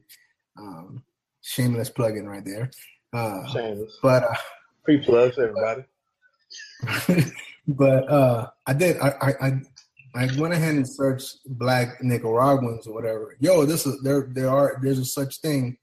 So there is. I don't even know. My mom says we have like that's where origins came from, her side of the family. Right. But like I mean, it's not. Okay, I don't want to make it seem like yo, no, I'm not African American. Not that I wouldn't want to be or whatever, but it's one of those things that it was the Spaniards and then the Caribbean. It was the blacks that were already in the Caribbean, and then the mulattoes or like the descendants of those two ended up in a portion of the country I was born in. And by the time they got it was like it wasn't black and it wasn't white. It was like brown and hazel. Right. You know, and so but that shit was crazy, man. And then there was like another video of this one guy that got into the Israelites, and I was like, man, I can't. No, we already talked about it. You talk about them Black Hebrews, man. We don't. I'm sorry, but they'll get on you. You say Black Hebrews, we just Hebrews. We don't want none of them Hotep niggas here. I don't want no niggas with no capes and no bracelets talking about have you read the Dead Sea Scrolls? That nigga, I don't know. I'm atheist. I don't have time for that shit. Get out of my face. I mean, I respect you, man, but I don't know anything about that. So anybody ask any question about that, I don't. Yeah, I just be like, all right, man. I know a little bit about it. I'm just like, all right, whatever, man. It is what it is. You got me, homeboy. But anyway, I think we got about 5 minutes yet. Oh, we got more than 5 minutes in. For real? I haven't really been timing, but. So look on your phone when I called you. That give you how long we've been on. So subtract like 5 minutes from that because we just started talking. Yo, we're looking at like we're using. Look at this. We're using like multi platforms, even though it's the same shit. But I'm upset that we use multiple platforms. Multiple platforms to get this shit out. Nah, 23 minutes. Nah, it hasn't been 23 minutes, bro. Nah, it probably been like I'll say at least 15 minutes we've been talking.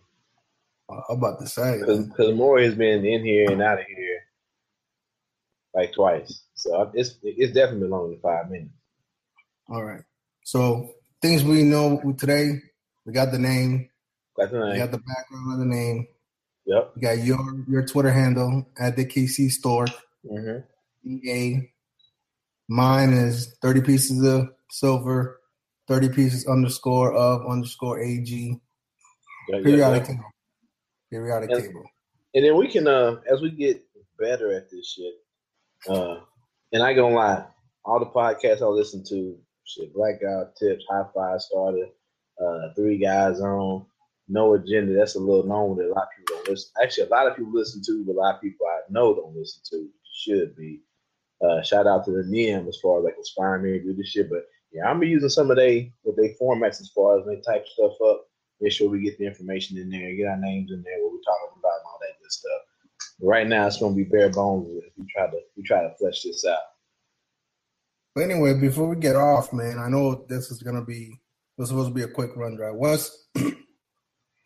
Before we get off, I mean, is there anything on your mind? Anything that you want to like get off your chest or anything like that, man? From everything that's been going on, from sports, from the politics, life. Nah, I mean, you know, the Kang, the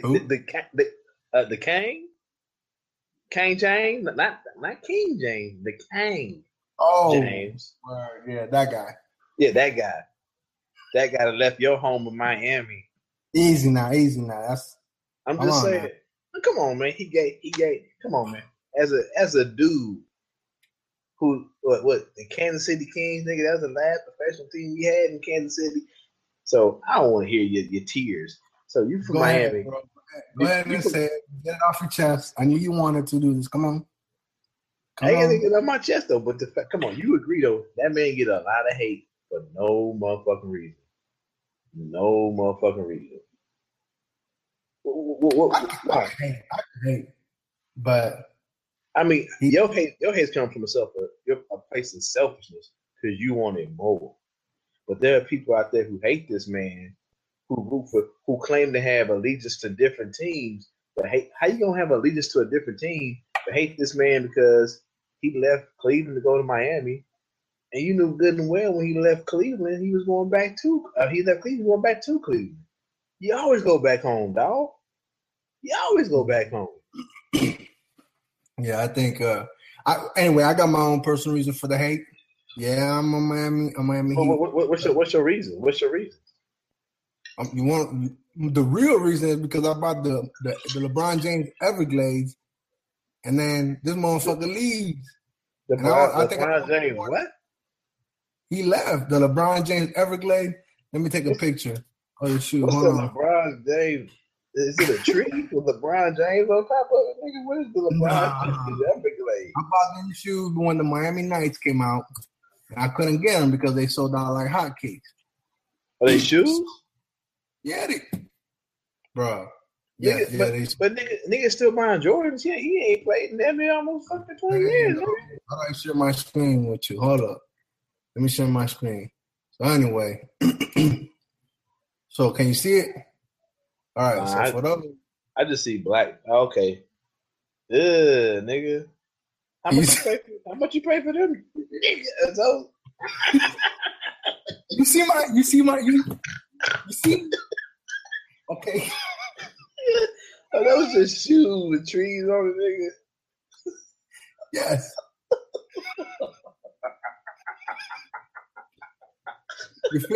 I mean, you see why now? Nigga, those shoes are disgusting. How much you pay for those? Come on now, we government name. We using government name. Now we gonna finance this stuff. Some of these things. Nigga, I said I cut out the government name on Audacity. Nigga, that's why I put the 1, 2, 3 in there. It was 10 Harriet Tubmans. 10 Harriet Tubmans? Not the Harriets, nigga. Nigga, 10 Harriet Tubmans? Yeah. Nigga, you could have bought a better. Hey, I'm mad at you. You could have bought a better microphone. Bro, I bought these like 4 years ago, bro. Come on now. But anyway, so I bought them shoes, right? Because I couldn't get these. Hey, I ain't gonna lie though. Them shoes, Ellie, but I love the design of them fucking Brian's, dog. I love them. These are the ones I really, really wanted. Right here. Which one? They look ugly as fuck on picture, but they look nice as hell. Man, this give me them straight. They got the I guess they're basically last year's. I guess they still selling the last year's edition of the LeBron's, the all black. Soldier 9. LeBron Soldiers. Nigga. Which one? You had it up. Get up. You had it up a second ago. What you mean? Make it man. Well, I'll stop talking. You talk so it goes big.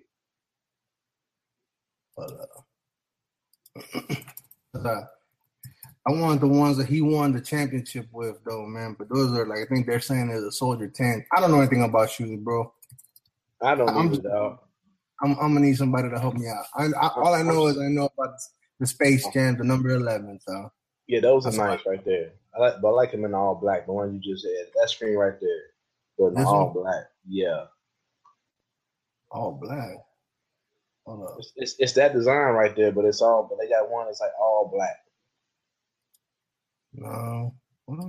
There we go. I guess it's black with the gray.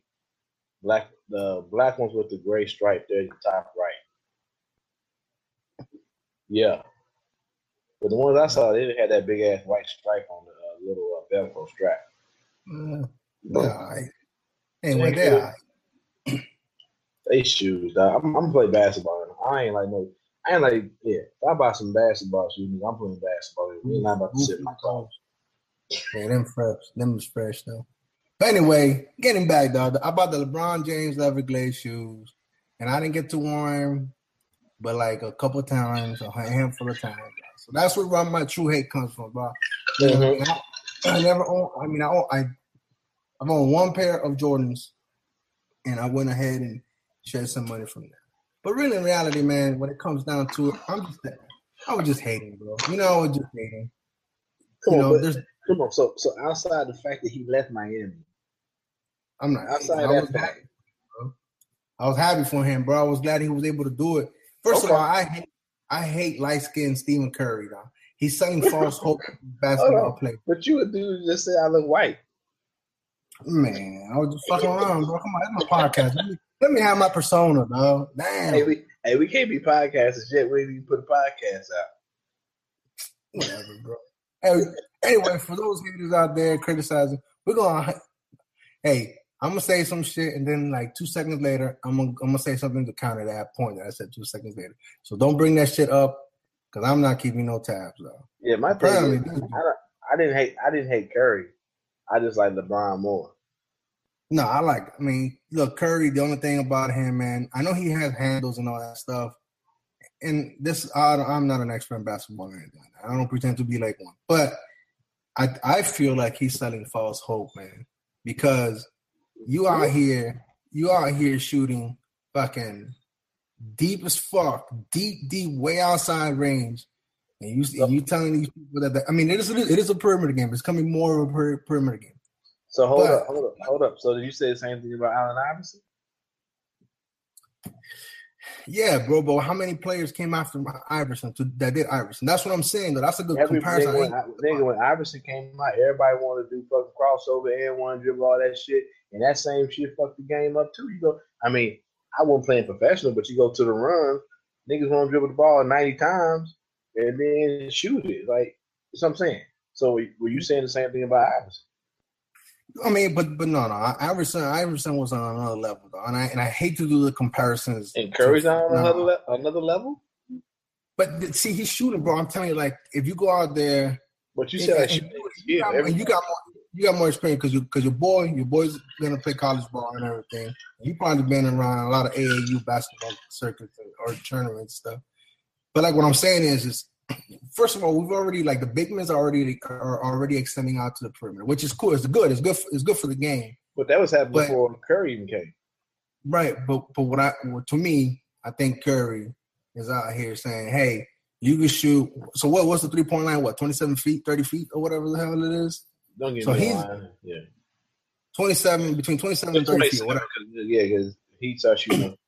So he's shooting out here 29, 30, 32 feet and beyond. I rarely see him take a corner shot.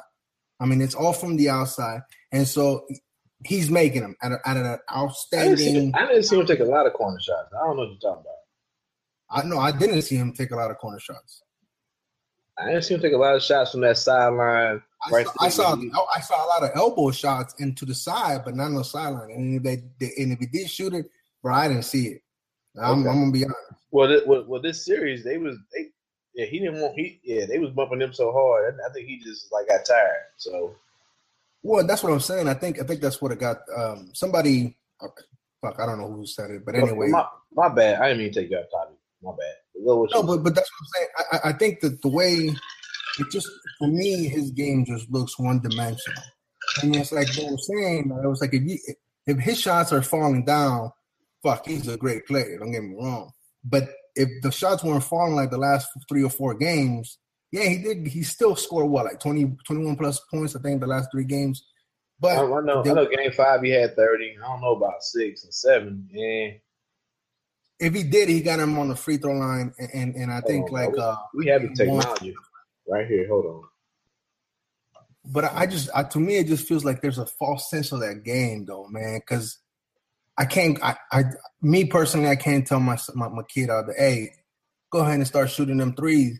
That's like me raising a pitcher. No, but you won't want to do that. But at the same point in time, you want to tell I tell my daughter who's coming up and playing in summer leagues, you do want to tell him or her to develop an all around game, because you never know what position you're gonna play. But for Curry, he's a smaller dude. Yeah, he's small. We talking about dude, he got 6'3", 190. So he probably really 6'1", 6'2", maybe 180. Because they inflate stats or whatever. So you really want that nigga driving to the basket? You really want that nigga trying to bang down low?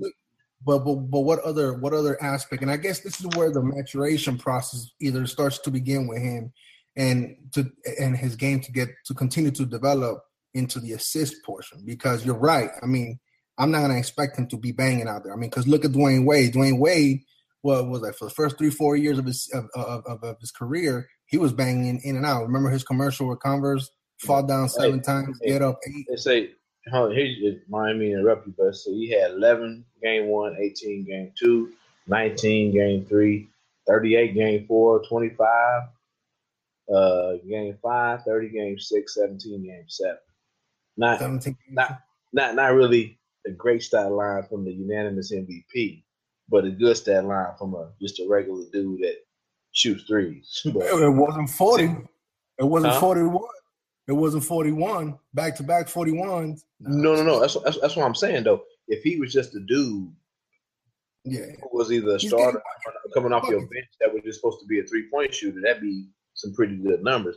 But you can't be the unanimous MVP and you're getting 11 points, 17 points, 18 points. You can't do that now. That's what I'm saying. I think he might have another side to his game. Like he might have an assist game, like Russell Westbrook. I mean, I love that guy. I think he's the most exciting basketball player, NBA player there is to watch.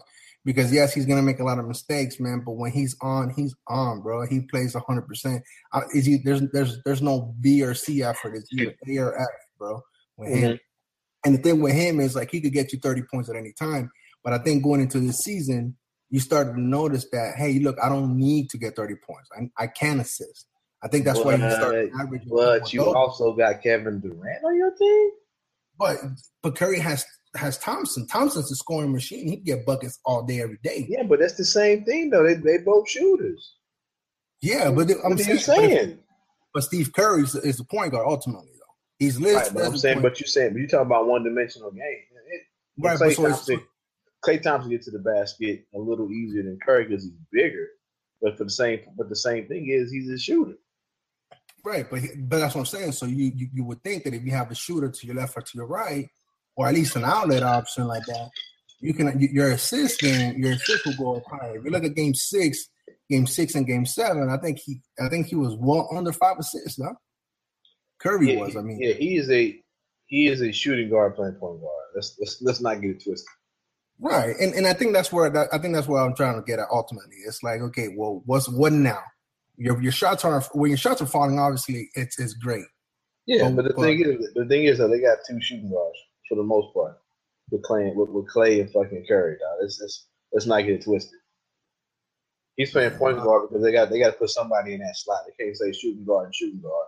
Mm-hmm. Yeah, but I feel do you agree? I agree with you. Yeah, you have to. I mean, it's like what is it, like Tim Duncan? He's a center at heart, but they got him listed at power forward. Stats. Nigga 7'12". Yeah, I mean that's what I'm saying. But I think that I don't know. To me, it just fits, and like I said, it could just be me. I could just be hating. I hate the Warriors. I don't like the Warriors. I don't think it's hating. I think the fact that I think what it is to me he reminds me a lot of Allen Iverson. The fact that how much he's affected and changed the game. But it's hard for me. I can't allow it. But I think a lot of people, not many more of us fell in love with Allen Iverson because he was just so street. He was so hood. And I mean, it's just, you just watch him play. It seemed he had a lot more heart than the dude that's just sitting outside the 3-point line shooting 3.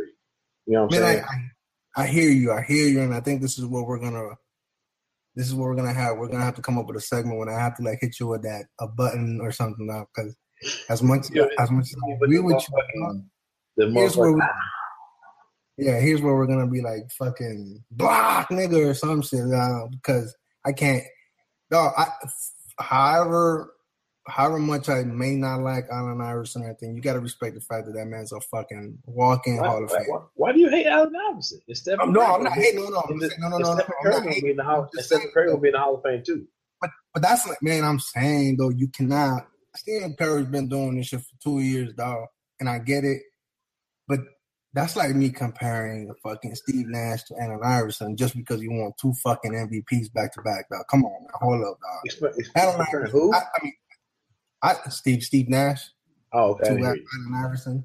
just because he won 2. Nash to Allen, nigga. That's what I'm saying. He just won 2 fucking back-to-back MVPs, and he was a lighter skin shade. That's all he was. And you forget the fact, world champion. That Stephen Curry, Stephen Curry, world champion. One. No, I'm gonna give him the LeBron James. That's one more now than Iverson got. Man, that's one more. So guess who's picked to win in 2017? Golden State Warriors. By who? Las Vegas. All right. NBA is rigged. Shout out Aisha. Come on, man. If the NBA is rigged, that means OKC was in on the rigging too. Nah, bro. I'm just hating, bro. You know, I mean, I'm just fucking around though, man. I hear what you're saying. It's just hard for me. It's just hard for me to swallow you comparing Stephen Curry to Allen Iverson, bro. I'm not talking about I'm talking about the way, as a dude who was playing a lot of basketball, AAU basketball, playing with dudes in college when I was playing football, playing with college basketball players, to see the way Allen Iverson affected the game. That's what I'm talking about. The way Allen Iverson, everybody wanted to dribble. You had niggas that could dribble circles around you and couldn't make a fucking layup. Now you got everybody, they want to shoot threes and can't make a fucking layup. You know what I'm saying? Yeah. I got dudes that will come. But we was playing 21 the other day. This white dude couldn't hit the side of the fucking backboard, but kept just jacking. And you were just like, you know what, just give him the lane. You start feeling bad for him. Nope, I'm going to shoot it from half court. Like, what are you doing, man? What? Stephen Curry.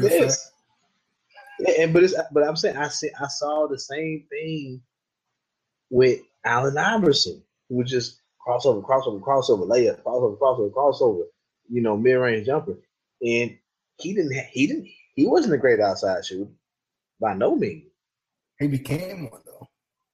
As he got a little older, but I would never say he was a great outside shooter. No, I'll give that. No argument. You know what I'm saying? He can get to the basket at will. You know what I'm saying? But I wasn't saying they the same. I'm just saying they both had a very big effect on the game. The way the game is played, the way, and that's where you see it at the base level. When you go to your little pickup games, your little afternoon, morning run, and you see these little niggas just jacking up threes. Like, why? When you 0 for 10, why are you shooting threes? Okay, well there you go. That's my point. I think that's that false sense of hope. But I'm saying, but you saw the same thing with Allen Iverson. You want to dribble for 90 minutes,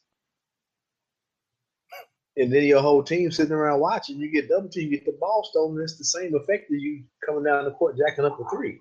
You dribble for 90 minutes. As a person that plays the big man wherever I go, I'm not about to cut through the rain and do all this picking and running and rolling just for your ass to dribble the ball 90 times and then throw up a mid-range jump shot. Anyway, they both had an effect on the game. That's all I was saying. We spent fucking 30 minutes on Stephen Curry, but I don't want to talk about this kid. Let's get back to LeBron James. Anyway, man, yeah, my hate was just I was just hating because I spent money on his shoes and he left. I was just hating though. But I mean, look, personally, I don't know him. I wish I did. You know, LeBron James had 30 pieces of silver. You know what I mean? Shout out. But anyway, but no, I think he's a really good person. I think as a human being, I think that's what the NBA should strive for. You know what I mean? That should be. You know, I'm not saying the ideal, player or prototypical family man or whatever, but I mean, I think you mentioned it and my brothers mentioned it. It's like, look, LeBron James, he left Cleveland. He's done. His decisions have been scrutinized left and right, but the man doesn't stays out of trouble. That we know of. He doesn't, he's a family man. He's a father. Mm-hmm. I don't know. I mean, personally, I don't know how great he is at any of them, but the perception is, is that it's good, it's well put together. Right. And there's multiple times for that shield to crack. You know what I'm saying? We saw that with Stephen Curry. granted, he had a bad 2 weeks, with the whack ass, your old shoes, white, low top, grandparent wine. You're not buying those? You're not gonna buy those? Get out of here with that shit, nah. Anyway, and he signed off on that shit. Then Ayesha Curry comes out saying that the NBA is rigged. Then throws out the racial profile by her dad or whatnot. It might have been real, might have been true, whatever. But you don't hear what's her name, Savannah James say anything like that. Right. You saw at the presser, LeBron James' daughter was there. Granted, she probably was scared as hell, so she didn't move that much. The kids were out where they. That's a lot of noise for a little girl that we haven't seen a lot of. Yeah, so I mean, and that's the thing. I mean, look, for all things, I mean, basketball wise, that guy's gonna be he's a great one. I mean, I'm enjoying watching him play, man.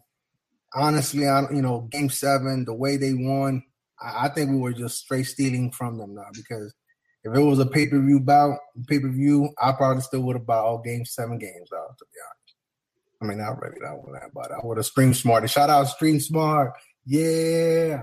Hey, I didn't watch Game of Thrones. That's how much I wanted to watch the Kane win. I'm not even on that Game of Thrones. It's just past me, bro. Just like Facebook, past me. Yeah, you can get on Game of Thrones. You need to find a show we can watch so we can talk about something entertaining at least. Orange is the New Black. Nah, I don't watch that bullshit. Nope. But anyway, LeBron James, man, he's a great player, bro. I mean, and I like the fact that I've seen his game. I've seen his game develop way from when he first went to the first championship and he got swept by San Antonio to his last championship. Man, that's a major difference, bro. In 2007, that's 9 years ago, bro. Right. In 2007, that's a big ass jump, bro. We were going from calling him fucking, what were we calling him? Just like choker this, choker that, doesn't want to do the right play. To now all of a sudden, like, he buckled down and he realized, like, yo, I'm gonna be me, I'm gonna do me whether it goes well or not. At the end of the day, I'm just gonna do the right play. And he did what he needed his team to do. He developed an inside game. He could go to it. He could tap into it whenever he wants to. He didn't shoot well from the 3-point line this year, and he wasn't an effective. But he's never been a great 3-point shooter, though. No, but like this year specifically, I think he focused more on passing and more interior game, mid-range shooting, right? More than outside perimeter. But like just seeing this man evolve his defense, I mean, it's still there. I mean, just even that effort, bro, just to block that shot from Stephen Curry, though. First of all, I knew he got the extra motivation. Shit, fuck Curry. That block he had on Iggy, bro. No, wait. Iggy blocked the shit out of him too, though. Let's not forget that. No, Iggy didn't block him like that nigga blocked Iggy. He came from the fucking popcorn stand, dog, to block Iggy shot, dog. I think he might have been sitting on the bench, dog, and came off the bench and blocked Iggy shot. Because, hey, bro, he wasn't nowhere in the frame. When Iggy was taking that 1-2 step through that layup, bro, I was just like, where? I was for sure Iggy was about to put them up by 1. Or was it 1 or 2? I can't remember. But yeah, dog, he came from getting some nachos about that next shot. Yeah, it was good, man. I don't know. I never. What's your take on LeBron James? I mean, he won it for Cleveland.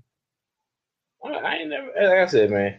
I mean, maybe it's because Kansas City doesn't have a home team, doesn't have a team, and it's just I find myself rooting for players because I just can't get in on one team, and I don't know. I ain't never hated the dude, man.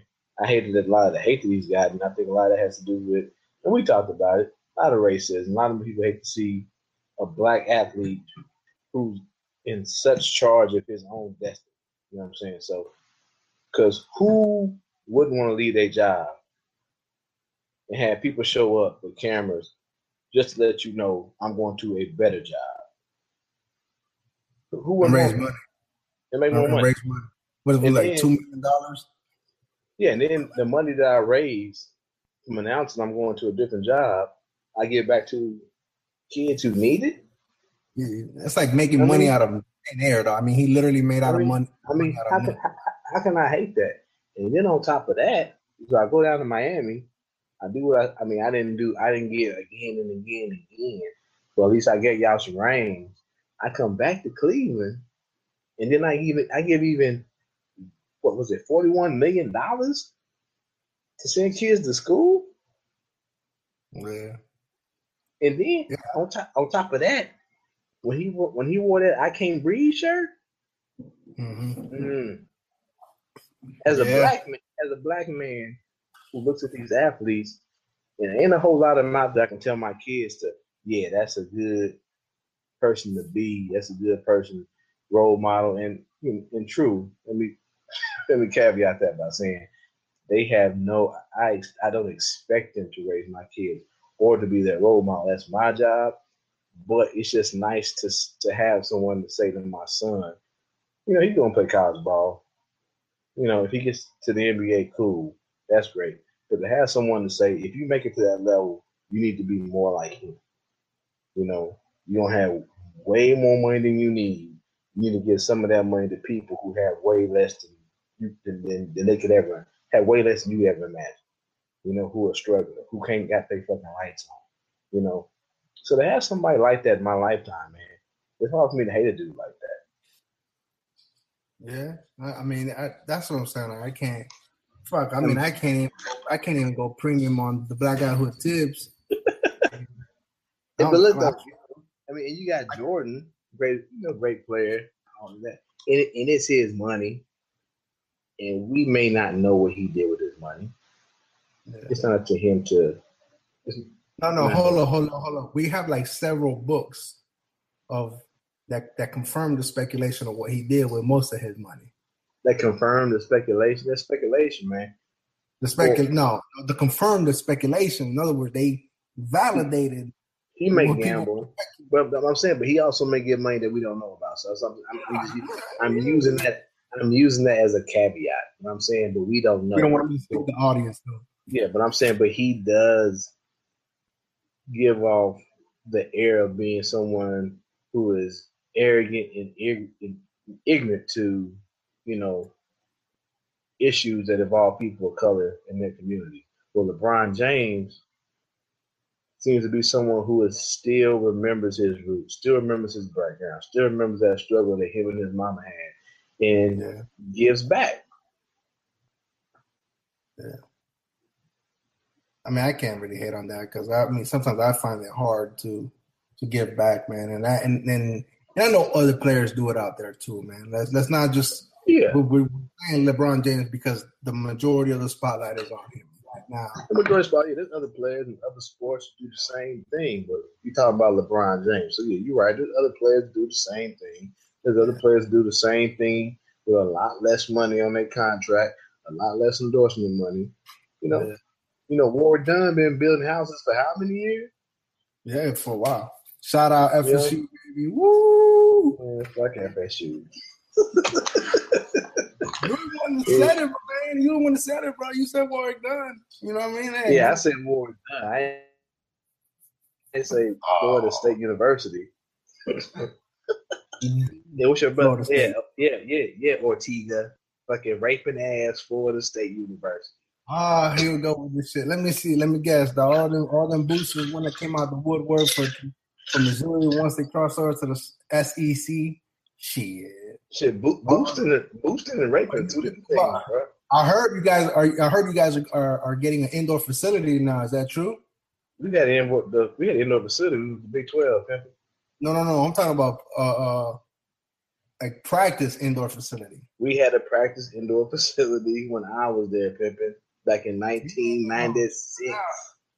Shout out to Mizzou now for having. We just got ours like 2 years ago. They may be upgrading that indoor facility. That's the thing. But we had an indoor facility back in '96, bro. Bro, you know that the SEC money, bro. Hey man, that shit. We had turf and everything. Yeah, no, we all right. Florida State, we didn't have an indoor facility. We had training facility. We had weights and all that shit. Yeah. But So they started, I think, like 2 years ago, and they asked for money at the end of the season. By the beginning of the next season, that shit was already up and running now. And you can't fucking tell me. Look, hey, I've been to Florida State. I've been to the SEC. No, we talk about it all the time. The SEC money is yeah. I got that. These college players need to be paid, though. They need. Oh yeah, that's a topic for another day. So I'm gonna get off in a little bit. I got the old lady came down here. Was like, "Good night." Gave me that look like, "It's time to go to bed." Anyway, all right. So I'm gonna shut up now. Hey, shout out to the first archive. Hey, let's archive this episode, but let's do a recap like a year from now. High tech fucking equipment and shit. We got headsets and got fucking. We're gonna have a microphone and be fatter. That's all it's gonna happen. I'll have a fucking phone back there so the echo doesn't start. I'll have me a fucking mixer right here and shit. And then we're gonna look at this shit and we're gonna be like, what the fuck was this? Yeah. Hopefully. But all right though, man. Hey, good looking out, man. Thanks for making time. And shit, I'm gonna download this. I'm gonna download it tonight and then work on it tomorrow. And I'm about to go to bed. I signed up for the early shift tomorrow, so that means more money. Nah, me dog. But I do work from home for tomorrow though. I know you work from home. That's why you be like 10 o'clock, 11 o'clock at night. Hey, you want to get on? Like, nigga, I'm going to bed. But anyway, though, man. All right, man. You have a good night, man. All right, man. All right, there, everybody out there. We were Rockin' Podcast. We out.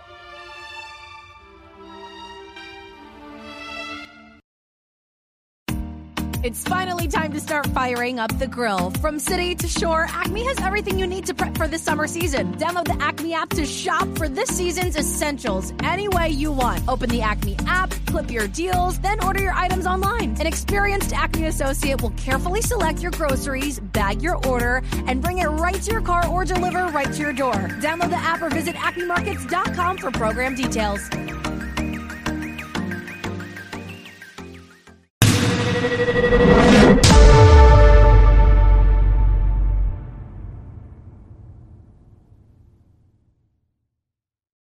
Please follow us on Facebook and subscribe via iTunes.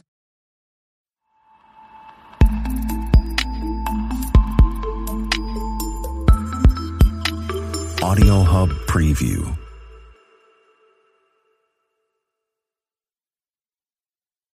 In the Game Changing Attorney podcast, you'll meet innovative market leaders from the legal industry and beyond, people who define what it means to be a true game changer.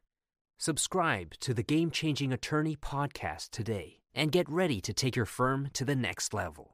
Would you rather have wireless on the most reliable network nationwide or unlimited with 5G for $30 a month per line? You don't have to choose with Xfinity Mobile. Wireless so good it keeps one-upping itself. Most reliable based on RootsMetric US report. Results vary, not an endorsement. $30 per month per line when you get 4 lines. This is the FCB Radio Network, home of the best personalities and where real talk lives. Online at fcbradio.com. FCB.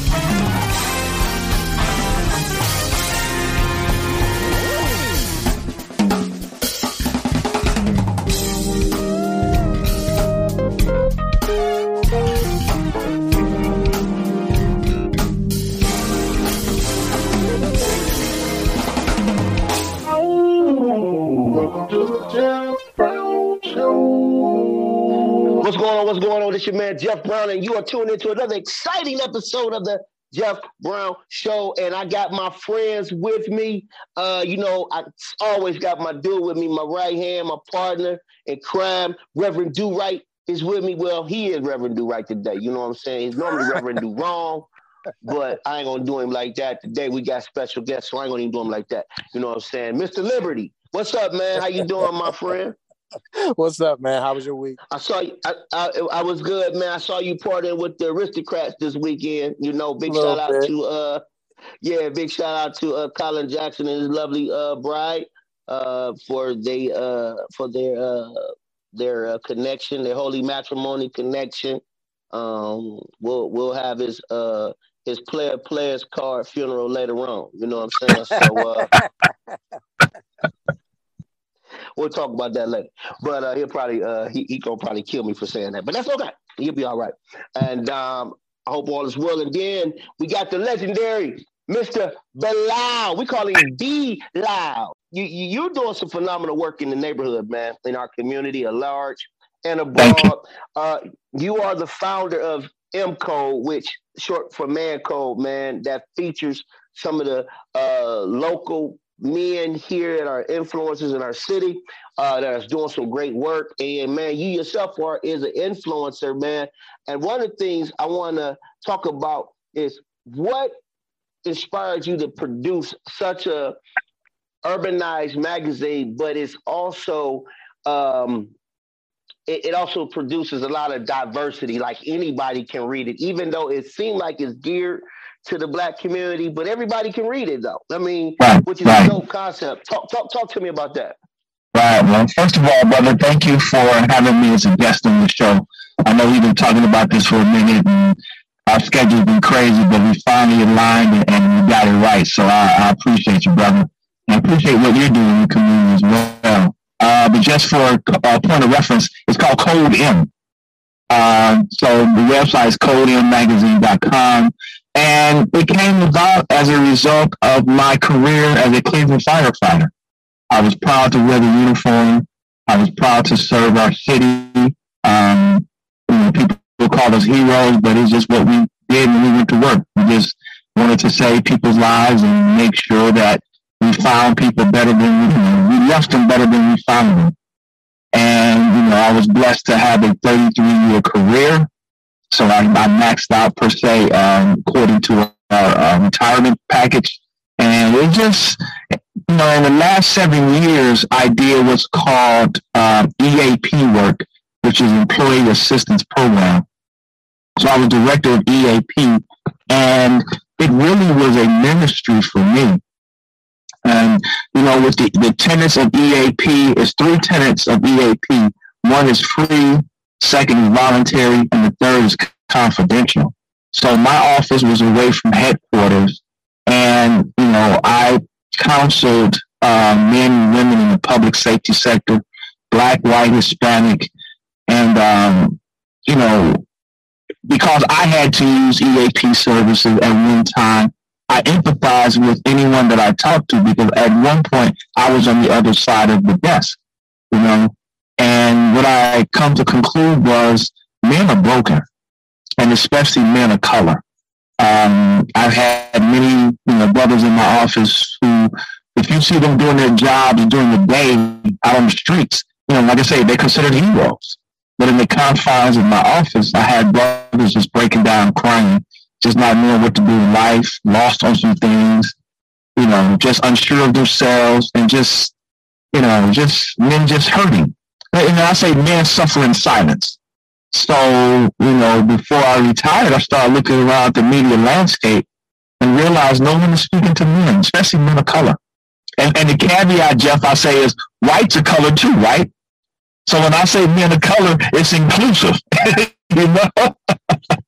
That was the beautiful part of Code M, because it gives a vehicle to tell the story of men who have been broken, that has been restored, and it also gives it's a colorful testimony of the greatness that is in men, like you and myself, who has a story.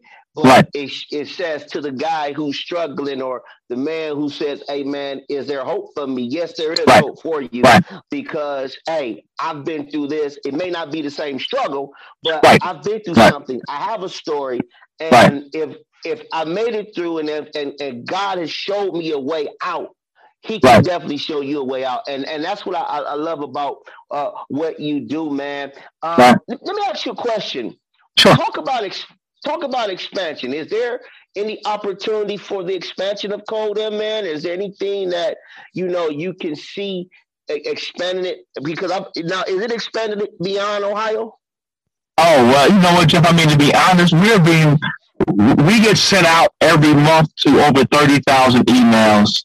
We're being read all over the country, and we're being read at least 10 countries outside of the U.S. When we get the analytics back on issue.com, it's showing us some of our readership. And, you know, we're being read in Ireland, we're being read in Spain, we're being read in Ghana, Morocco. You know, it's like, wow. You know? Right. But to answer your question, when I was challenged, I had the idea, and I was challenged to draw a vision board. Someone said, okay, this is your idea, then draw a vision board. So I got an old piece of tag board, and I sat in my den one day, and I had my ruler and markers and, you know, ink pens, and I just started drawing. I just started plotting out Code M.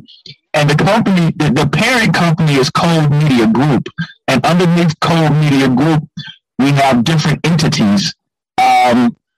We have a nonprofit piece, the Code M Foundation, in which we already have our 501c3 designation. So we will be rolling that out within the next 60 days. And from there, we have the publishing component, which is Code M Magazines rolled out underneath there. We have Code M Radio. We have a weekly radio show such as what you're doing. We have different subject experts on every week. I have my host, I'm a producer, and our host, they take care of that component. We have our own line of cigars in which you've had a sample. We also have our clothing line coming out. Oh, wait. I got to talk about that. Yes. That cigar was amazing, man. Thank you. I was wondering when you were going to say something about it, man. No, listen, my apologies. My sincere apologies, brother. Right. Darvio, you got to get a cigar from my man. When I tell you, it's probably one of the smoothest cigars. Yes. It's up there in my top 5. There you go. That's right. I want to be in top 2 or 3, but anyway, I'll take top 5. You know? Listen, so I can't wait to try it. Listen, when I say top 5, B, check this out, Bilal. I mean, it is very hard to impress me. Okay. So you got to understand, I've tried them all. Right. And I'm saying, for what you do and your product on that side of it, bro. Thank you. You up there, man? It's a labor of love. I mean, and what I try to talk when we talk to them, I say we, my staff, when we sit down and put anything together, we give it our all. There's a saying that I just read. Matter of fact, it's in April's issue of the magazine. The man codes is about excellence. And then there's a saying by, as a matter of fact, let me read it because I want to make sure I get it right. So this is a new issue right here with Brother Luis Purnell on it. You know, this brother, Luis is killing the game, man. And we are so honored that he let us show him in a different light, you know. All the pictures that he's ever taken publicly have been in the suit and tie. So, you know, we came to show a more well-rounded, a more humane, more down-to-earth brother that's still doing incredible work. But anyway, getting back to this quote, this is the page that is on, and this is about excellence. So the quote says, perfection is not attainable, but if we chase perfection, we can catch excellence. And that's the premise. That's the premise of everything we do with Code M. Is everything that we do, it represents our brand. You know, so everything that we do, we dot the I's, we cross the T's, and we give it the best that we can on that particular day. You know, next year it might be better than today, but today this is the best product that we can put out. So the main thing is having a continuity with everything that has Code M on it. We making sure it's the best thing that we can do at that particular point in time. Man, you know, I love what you say with that, man. And, you know, here's the thing. I tell people all the time, we're not talking about perfection. We're talking about progress. Correct, exactly. Yep. When you stop progressing, then that's where we miss the perfection. And perfection is not being perfect. It's being able to grow in the process. And in the process, you have to see progression, man. So listen, brother, don't go nowhere. We'll be right back with my man, Bilal Akram. And we'll be right back. He's with Cold M is in the building. We'll be right back, man. I love it. I gotta go get a cigar. I'll be right back. There are more ways to celebrate than ever before at the Jeep Celebration event. Hurry in for great deals today on the only brand that lets you go anywhere and do anything. And right now, financing at $2,500 total cash allowance on the 2022 Jeep Grand Cherokee WK Laredo E 4x2. Don't miss this great offer. Hurry into the Jeep Celebration event today. Financing for well-qualified buyers through Chrysler Capital. Not all buyers will qualify. Residency restrictions apply. Must take retail delivery by 5/2/22. Jeep is a registered trademark of FCA US LLC. It's finally time to start firing up the grill. From city to shore, Acme has everything you need to prep for the summer season. Download the Acme app to shop for this season's essentials any way you want. Open the Acme app, clip your deals, then order your items online. An experienced Acme associate will carefully select your groceries, bag your order, and bring it right to your car or deliver right to your door. Download the app or visit acmemarkets.com for program details.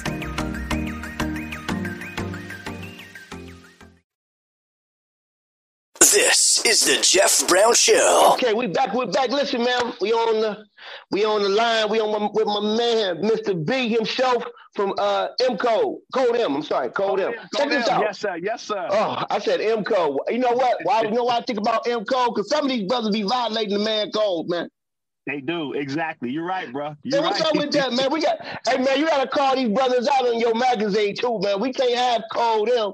No, hey, we don't want to call them out. We just want to give them another example to look at, to emulate. That's all, you know? Okay, all right, then. Well, I'm going to call them out, man. Listen. Each one teach one. Each one can reach one. So we got to teach one, you know? I'm blessed to have some of the most prominent people like yourself on my show, man. Former Senator Nina Turner, man. She told me, she said, Jeff, I love your platform. I said, I know people always say I'm calling out people too much. I be shaking up things. She said, shake them up. So, hey, you can take the diplomatic way. I'm going to shake them up, man. My big sister told me to shake them up. So it's all good. Where do you see this platform in the next 3 to 5 years, man? What's next? What's next for you? Wow. Well, it's funny. I've had some very interesting conversations in the last couple of weeks about taking the Code M platform to a national level. When I say national, meaning being supported by national advertising. We're looking at documentaries. We were just reviewing a movie script someone brought to us. We're going to start doing Code M conversations, where we're going to just have talks for men. It's going to be like a TED Talk for men. So, I mean, my whole thing is just to be, I want to create a platform for men just to see themselves, to realize they're not alone, to realize the issues they're dealing with are real and that there's real help, for men to become accountable to each other, to realize that if we come alongside each other and support each other, can't nobody stop us. Can't nobody. And as men go, so does our communities. And you see, they've taken the men out of the communities, and now the communities, the families are breaking down because there are no men in there.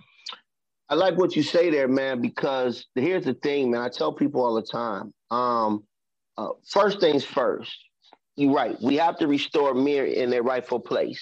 Yes. They have to be, God created us to be the head of our households. Yes. Correct. And that not to be tyrants, but to be leaders that have a sense of wholeness, a sense of spirituality, but also a sense of commonality, making sure that we can touch and be tangible with our family and loved ones, man.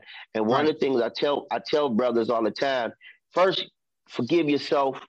First of all, if you can, depending on what your faith is, receive forgiveness from God or whoever the creator is to you. Then forgive yourself, right? Right. And then be able to ask people for forgiveness that you may have crossed or whatever. And you're not going to be able to get forgiveness in every situation that was messed up in your life, right? So I tell people all the time, man, do what you can to the best of your ability and then learn to heal and move on. So that way, now you can begin to move in the place of destiny that you're supposed to be in, man. And I think that if we learn that, right, and that helped me. Right. You know, people talk about, well, Jeff, you do all this stuff in the community. Well, I had to learn that first before I could have even tapped into what God had already put inside for me to do. As you know, as a community leader, as an activist or radio host and all this, it don't happen until I love myself first. Correct. Absolutely. And that's what I appreciate about your platform, because it teaches us as men to see the value within ourselves, man. And so I applaud you, you as this interview is short-lived, man, for giving men a space to love on ourselves and to be to encourage one another, man. So thank you for having this vision that allows for us to be relevant, to be each other's strength, but at the same time, man, it teaches us how to love ourselves, man. Hey, listen, man, how do people connect with you? How do people, get the magazine, man, and support you, man? Well, it's easy. Just go to CodeMMagazine.com. So there's 2 M's in there. CodeM, then the word magazine.com. You can go on and subscribe, and it's free to subscribe right now. We're just trying to build our numbers up. You can follow us on Facebook, Code M Magazine. You can follow us on IG. I think it's Code_M. So yeah, we're out there. We're posting social media constantly. And the mission of Code M is to transform the lives of men by addressing the emotional, financial, physical, psychological, and spiritual wellness. So those 5 components, everything that we do is built on those 5 components. So, if people, there's info at CodeMMagazine.com. If you have stories that you want us to cover, if you write, we're always looking for writers. So my whole thing is, it's not about me. My whole thing is to let others shine. Because if they shine, I'm going to shine. And I'm not worried about my life. The Lord has got me. He's always taking care of me. And he's just using me as an instrument to help his people, and to help my brothers and sisters. Hey, man, I don't know how far I'm going to say this, because I know we got to go. But I think you are the new generation Calling Post, man. No, we're going to be better than Calling Post.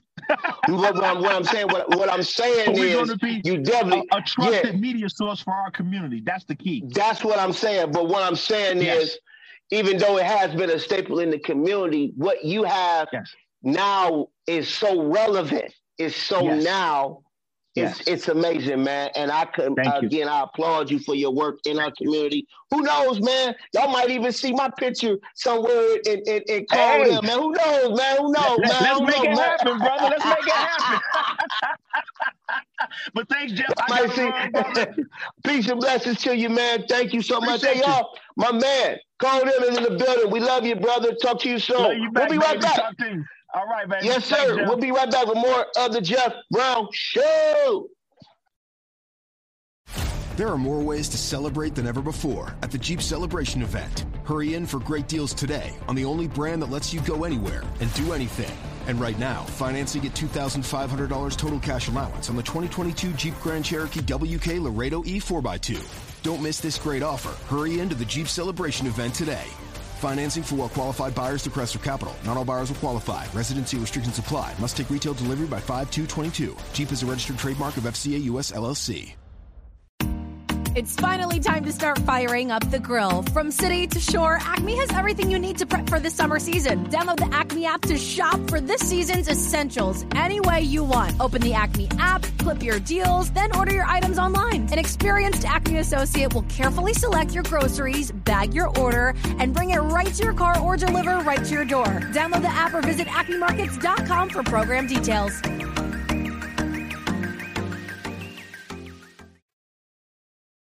This is the Jeff Brown Show. We're back, man. Listen, I always love these shows, man, because it gives us an opportunity to feature some of the most up-and-coming, gifted business owners, business moguls, and, with our platform, Darvio, we have an opportunity to share that with the world, our listening audience, and I'm happy about that. You know what I mean? Absolutely. He's doing a lot of good work. Yeah, man. Yeah. And, you know, I want to get to some hot topics, man. It's interesting, man. DJ Envy from The Breakfast Club, he and his wife, Gia, she said that for 10 years, man, and she was faking an orgasm. I think that's very interesting.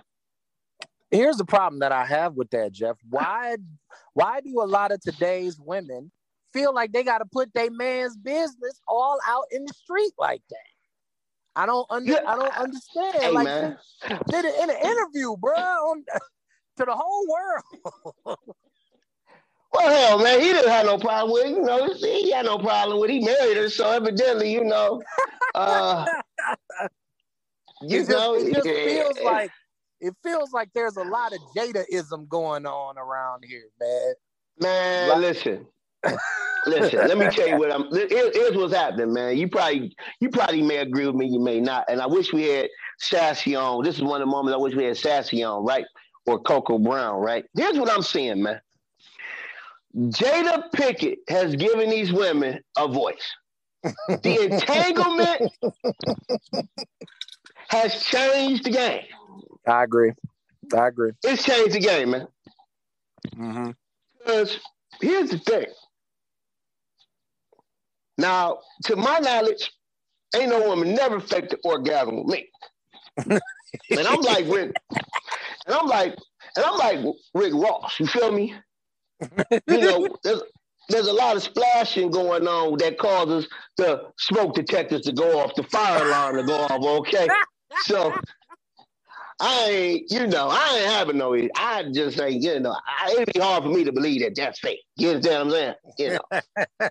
You know, and for the brothers that probably don't know, you know, with you and your woman, if she faking or not, you know, I don't know what to tell you. You know, why would she say that in public though, bro? Hey man, listen, she told the truth, man. You know, hey. She told Some things that are just better left unsaid, man. Yeah, man, because, you know, now people look at that DJ Envy like, man, you ain't putting it down, man. Like, yeah, man. Like, man, you ain't putting it down, man. Yeah, you ain't. You know how some brothers is. There's going to be some dudes trying to shoot their shot off of that. Listen, man. Hey. I almost shot my shot. No, I'm just joking. No. You stupid. Yeah. Trying to shoot a DM to it. Like, what's up? You cool? You straight? I'm just checking on you. Just checking. Doing a wellness check. Doing a wellness check. You stupid. Yeah, well, you know, something they need that. You know what I'm saying? You know, that's just rough. That's just rough, man. Yeah. And but big shout out to DJ Envy for being able to, I guess, you know, be open about that, you know, and be honest about that, and have a open conversation about that, you know. Right. They got a lot of kids, so you know. So I guess, I guess something is happening. Something must have worked. Right. You know, so you know, just one of those things. Big shout out to my man J. Anthony Brown, who announced his retirement from the Steve Harvey Morning Show. You know, he's been a guest on the show. Wow. So friend big of shout out the to him. show. Yeah, friend of the show. Yeah, big shout out to him. Also, too, I want to talk about, you know, there was I don't know, she came out and rebutted it, I believe, based on some articles I read, but there was a rumor reported that Jada was looking to divorce Will after the slap, where she would get half of $350 million of his net earnings. Yeah, I don't know if that's true, but I've heard that too.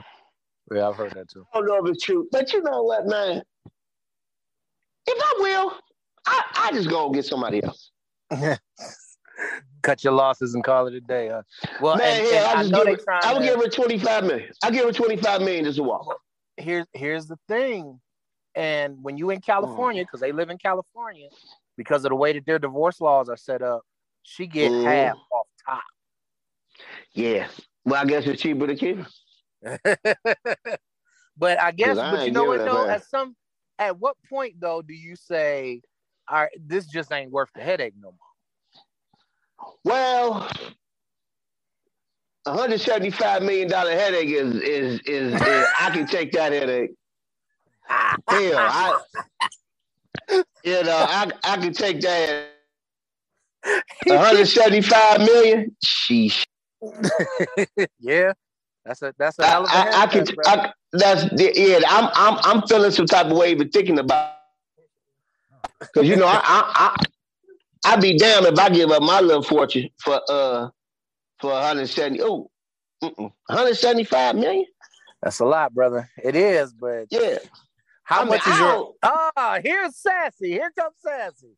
Let's bring her in real quick. We got a couple minutes left, but let me ask you real quick: how much is your piece worth, brother? How much is my wife worth? Is your piece? My piece? Your piece of mind. Man, I just have to give me some on the side, man. Hey, guys. Hey, we was just talking about you. We're live right now. Let me get my. Yeah, we're live right now. We live right now. Yeah, watch your mouth.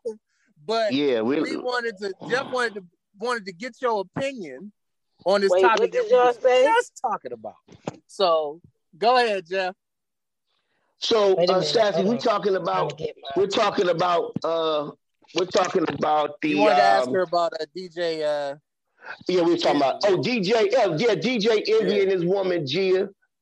She said that she faked the orgasm for 10 years. Wait. Hold on one second. Hold on. Hold on. Lord. Because I'm trying to I was gonna use my wireless Bluetooth because I'm in the car. I really have to so fast. Whatever you doing, don't do nothing else because you sound perfect. Oh no, I'm sitting still. I wasn't gonna move. I'm gonna sit still for a minute. Yeah, well, you only got a couple more minutes before the show is over with. Right, and we are still live, so still watching. Yeah, we are still live. I love you. I'm so sorry. Thank you for inviting me. What are we talking about? Y'all let me in the middle. Hey, y'all, yes, that's Sassy, why I the told beautiful queen. I'm still celebrating my birthday. I kept trying to tell you, yes, happy belated birthday, baby. Happy belated birthday. Thank you so much. Yeah, happy belated birthday to you. I know y'all seen how beautiful I looked on my birthday. Thank you. Have a good day. Yeah, we definitely saw what you look like on your birthday. Yes, I did have a cat suit you look like you was about to do a cougar move on somebody. Yes, because I was definitely rocking the cat suit. Yeah, you was ready. I'm so sorry. What? All right, ask her, Jeff. We were talking about DJ Envy. Go ahead, Jeff. Okay. His wife said she been faking that orgasm for about 10 years. You know what I'm saying? Right. How many orgasms have you faked? Oh, that was not the question. That was so not the question. So let me say this. I don't know if y'all seen his response on The Breakfast Club, but he said because they had been together at such a young age that he felt that they didn't know what they were doing in the beginning. So, they was kind of just filling each other out. So he felt like that was the time she was faking. 10 years? He doesn't fake anymore. They had been together since they was like 15 or 16. That's 10 years. But 10 here's years. The issue that I got with it, Sassy.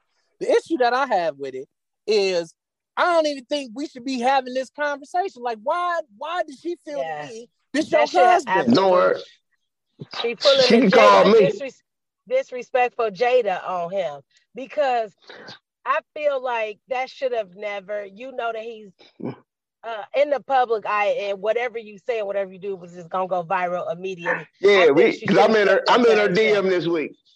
Forget it. I'm in her DM this week. He said he's putting it down now, though. That's what he said. He got to say that. I have to say this. I don't know why she said that. And me personally, I would not stay with somebody if I had to fake an orgasm for 10 years. No, I have not faked the orgasm for 10 years. Absolutely not. Have you ever faked one at all? This is not. Hey. You're not gonna get us canceled. Hey, I've never done it, and I won't do it. So hold on, Sassy, before we go. Reel it in, Jeff. Reel it in. Did you let them know that? Did you let the person know? Were you honest? Yeah, I will let you know that I did not like it and I didn't enjoy myself. Okay. All right, well, Jeff. Time to close. All right, then. Okay, there you have it. What did you learn today, W? But I know y'all gotta go. I learned that Jeff is in DJ Envy white DMs right now. Damn it, you're right. A theory real quick that said men with bellies go longer in the bedroom than with men with no belly. Well, guess what? That's not a theory. That's fact. And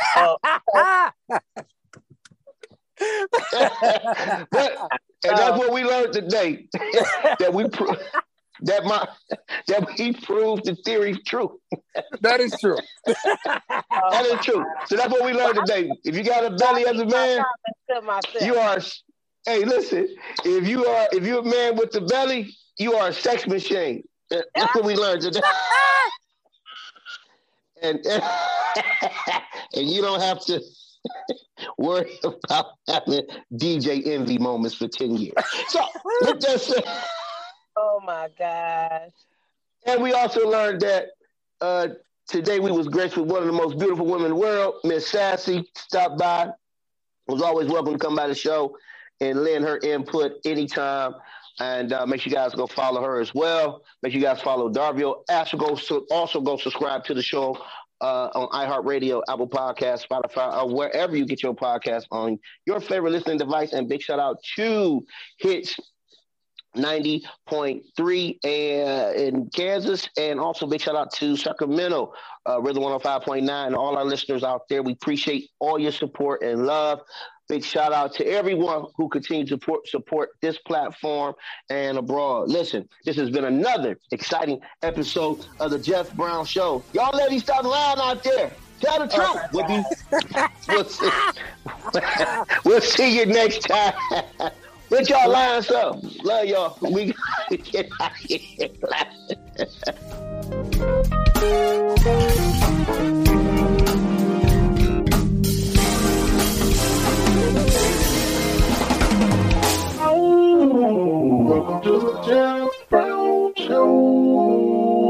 The FCB Radio Network. First class broadcasting worldwide. There are more ways to celebrate than ever before at the Jeep Celebration event. Hurry in for great deals today on the only brand that lets you go anywhere and do anything. And right now, financing at $2,500 total cash allowance on the 2022 Jeep Grand Cherokee WK Laredo E4x2. Don't miss this great offer. Hurry into the Jeep Celebration event today. Financing for well-qualified buyers through Chrysler Capital. Not all buyers will qualify. Residency restrictions apply. Must take retail delivery by 5/2/22. Jeep is a registered trademark of FCA US LLC. It's finally time to start firing up the grill. From city to shore, Acme has everything you need to prep for the summer season. Download the Acme app to shop for this season's essentials any way you want. Open the Acme app, clip your deals, then order your items online. An experienced Acme associate will carefully select your groceries, bag your order, and bring it right to your car or deliver right to your door. Download the app or visit acmemarkets.com for program details.